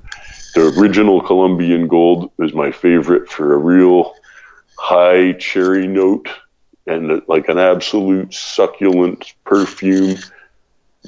Totally love it. But if I had to take a third herb, I think the mother of that rosebud, that little popcorn flow, it just was like chocolate. And you never have grass. I had a couple of chocolate herbs, but nothing that chocolate. Like, it was real hashy chocolate taste. It really reminded me of Nepalese temple bowl, the real stuff. So I think those 3 would be diverse enough to satisfy my palate if I could only have 3. Okie dokie, it's a good selection. So if you could have one strain back that you'd lost over the years, which one would you get back? Oh, that's a good question. There's been a few, but I think it wouldn't be a strain per se, but a selections I've had of a strain that were The only time I've seen true sterile females, I really regret losing those cuttings. I had seeds. There was a release I had called Tight Skunk. It was a Ryan's Killer. Was the bag seed mother. We call it Ryan's Killer. And when I grew out the Ryan's Killer, which was when 8s of pot were $40 in Vancouver, twice a year this one guy came out with some that was a friend of a friend, and she was selling herb, and she sold this other guy's for 40, but when this Ryan guys came out from Lower Mainland, it was 55. It was like, wow, 55, and why? And they're like, well, it is very nice. And she's like, it's super strong, dry. So I tried some, and I go, okay, it's really different too. It had a real sandalwood smell and taste. So everybody in my house got an 8th, and they all found a couple seeds, and they gave them to me. So I sprouted them, and I got 6 plants up. All 3 were females. 3 of them had pistils, and 3 of them had no pistils. And the ones with no pistils would not take a seed, covered in pollen, with males right all over them. They would not make a seed. So I actually had the perfect example of sterile females. Now, I've heard of a number of people have messed around trying to make them through various techniques, and they're generally trying to induce polyploidy. And I've gone back in my mind a million times about what people were doing back then, and I've got a pretty good idea how to get back to it, and it's a little different than what most people are trying. So I don't want to say much more about it, because I feel like it's like a great arms race right now, that whoever comes out with the sterile female first wins, because what that does for outdoor cultivation is nothing short of evolutionary. If you've got a problem with hemp in your neighborhood, which many Canadians do, they can't grow outdoors. There's too much hemp around them. If we could induce sterility into their plants without otherwise making them different, it would be a huge game changer. And even indoors, producers will have a Hermian. I've seen, customers of the biggest LPs in Canada complain about getting seeds in their bud. Like, come on, people. You shouldn't still be selling CD bud if you're not trying to sell CD bud. So it would be really easy to correct that for all of them. I could take a cutting from anybody and send it back to them sterilized in a few months. And the only difference in the bud would be that it didn't have any pistils. So that was really an amazing plant to find. Nobody I've ever talked to has ever seen a similar one. Obviously, whoever else grew those seeds saw it, but probably didn't realize the significance of it at the time, as I didn't, because I'd only been growing for less than 10 years at that point, and I just thought, hey, I've just never seen this before, but I'm sure I'll see it again. And I never saw it again. So I really, really, really regret letting those go. But I'd left the house where I had them. I sold the lease to a friend, and I wanted to move to another house out on the ocean, which was gorgeous. But when I said, listen, I'm going to move out there. I'll sell you the lease on my place. The grow room's set up. All the plants are there. Equipment, it's all yours. So I sold him the place and I left. And I said, I'm going to come back in a couple of months when I get something else set up. I'll come back and get cuttings of everything. And when I came back, he'd cleaned out like half the stuff. I was like, and he'd lost them. He's like, oh, I lost this and I lost that one too. I was like, oh no. I was like, fuck, I was just kicking myself that I didn't spread it around a little bit more. Because the strains that I was so proud of early on and shared far and wide, they're still around. They're more far and wide than they ever were, because people have shared them in an ongoing way. So like a sweet skunk, there's so much sweet skunk or grapefruit in BC, let alone in the West Coast. It'll never be gone because it's out there. It's, it would be like trying to get rid of oxygen at this point. There's so much of it out there, you're just never going to get rid of it. Yeah, no, totally. Okay, so on to our lucky last question. If you could go back in time to one place to collect landrace seeds, any place, any point in time, where would you go and what would you get?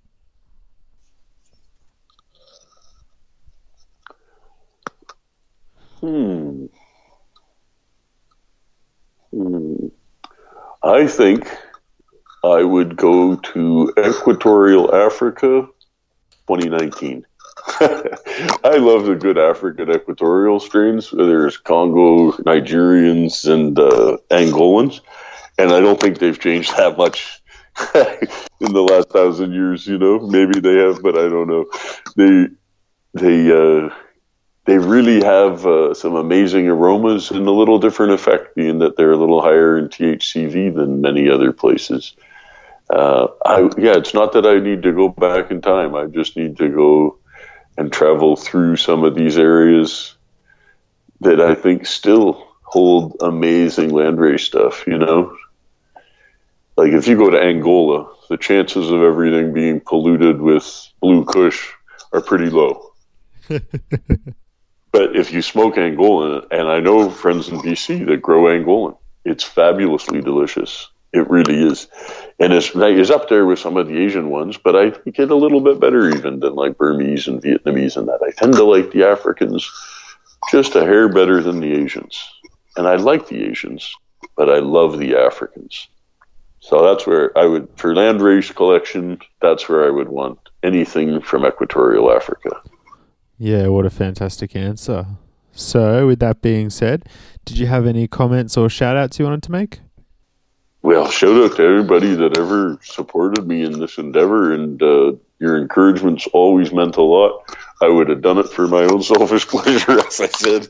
I love to do it, but, the vindication I felt from all the people that ever helped me along the way, my gurus that mentored me and took me in to a degree, like it wasn't like they became my parents or anything, but, I got a lot of good advice from some really good people over the years. And I think, as one out of the blue, I would take that Tom Alexander from Sensimilia Tips I brought up earlier, because I never made the point out of that one I wanted to make, was they had a study following Sensimilia Tips. He had Growing Edge, and they had a study I remember reading that showed that organic produce, I think they did it on tomatoes, the study, that it provided, they had an organic one and a non-organic tomato, and the non-organic tomato had the primary flavonoids of a tomato. You could tell it tasted like a tomato. It was a tomato.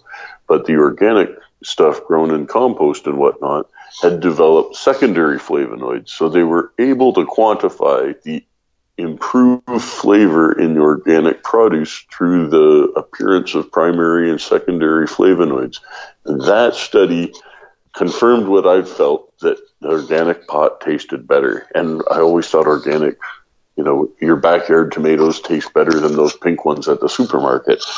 And it really, shout out to Tom Alexander for Sensimilia Tips, and then onwards and Growing Edge and the science of people growing kind bud. And especially, I've got to thank anybody that ever bred seed in this planet before me, because we all stand on the shoulders of giants, and I really, have nothing but respect for guys like DJ Short, and even Watson, what he's done with skunk, and Robert Connell Clark. Without his book Marijuana Botany, I'm sure I would have been off to a much slower start, but that was the second grow book I ever read, and that really blew it up for me and brought it into perspective. And I'd read it after, I think the first year I grew, and then I got some books, and that was one of the very first books I got. And I read it and would look at the drawings of the different lines and think, wow, there's so much cannabis to experience beyond, the Sensi catalog. So it was really a treat it was really inspirational. Robert Connor Clark, I really felt a debt of gratitude to him for his excellent work, and he's done a great job. I'm sure there's lots more people I could thank, but this has been a very long show already, and I'm sure you're all ready to go roll another one. That's a good little sentiment to end it on. So thank you so much, Breeder Steve, for coming and dropping all the knowledge and all the awesome history. Hey, it's been a pleasure. Thank you again for your hospitality. It's a pleasure to call you a friend, my friend. Thanks to Breeder Steve for taking the time to sit down and chat with us. And thanks to everyone who made it this far with us. As always, please go check out our sponsors, support them. 420 Australia, Organic Gardening Solutions, and Seeds Here Now. You know them, best in the game. Finally, if you feel like you're a real fan, if you feel like you're like the Keeper Fino of a fan, maybe you're going to go check out the Patreon. Until next time, I'll see you.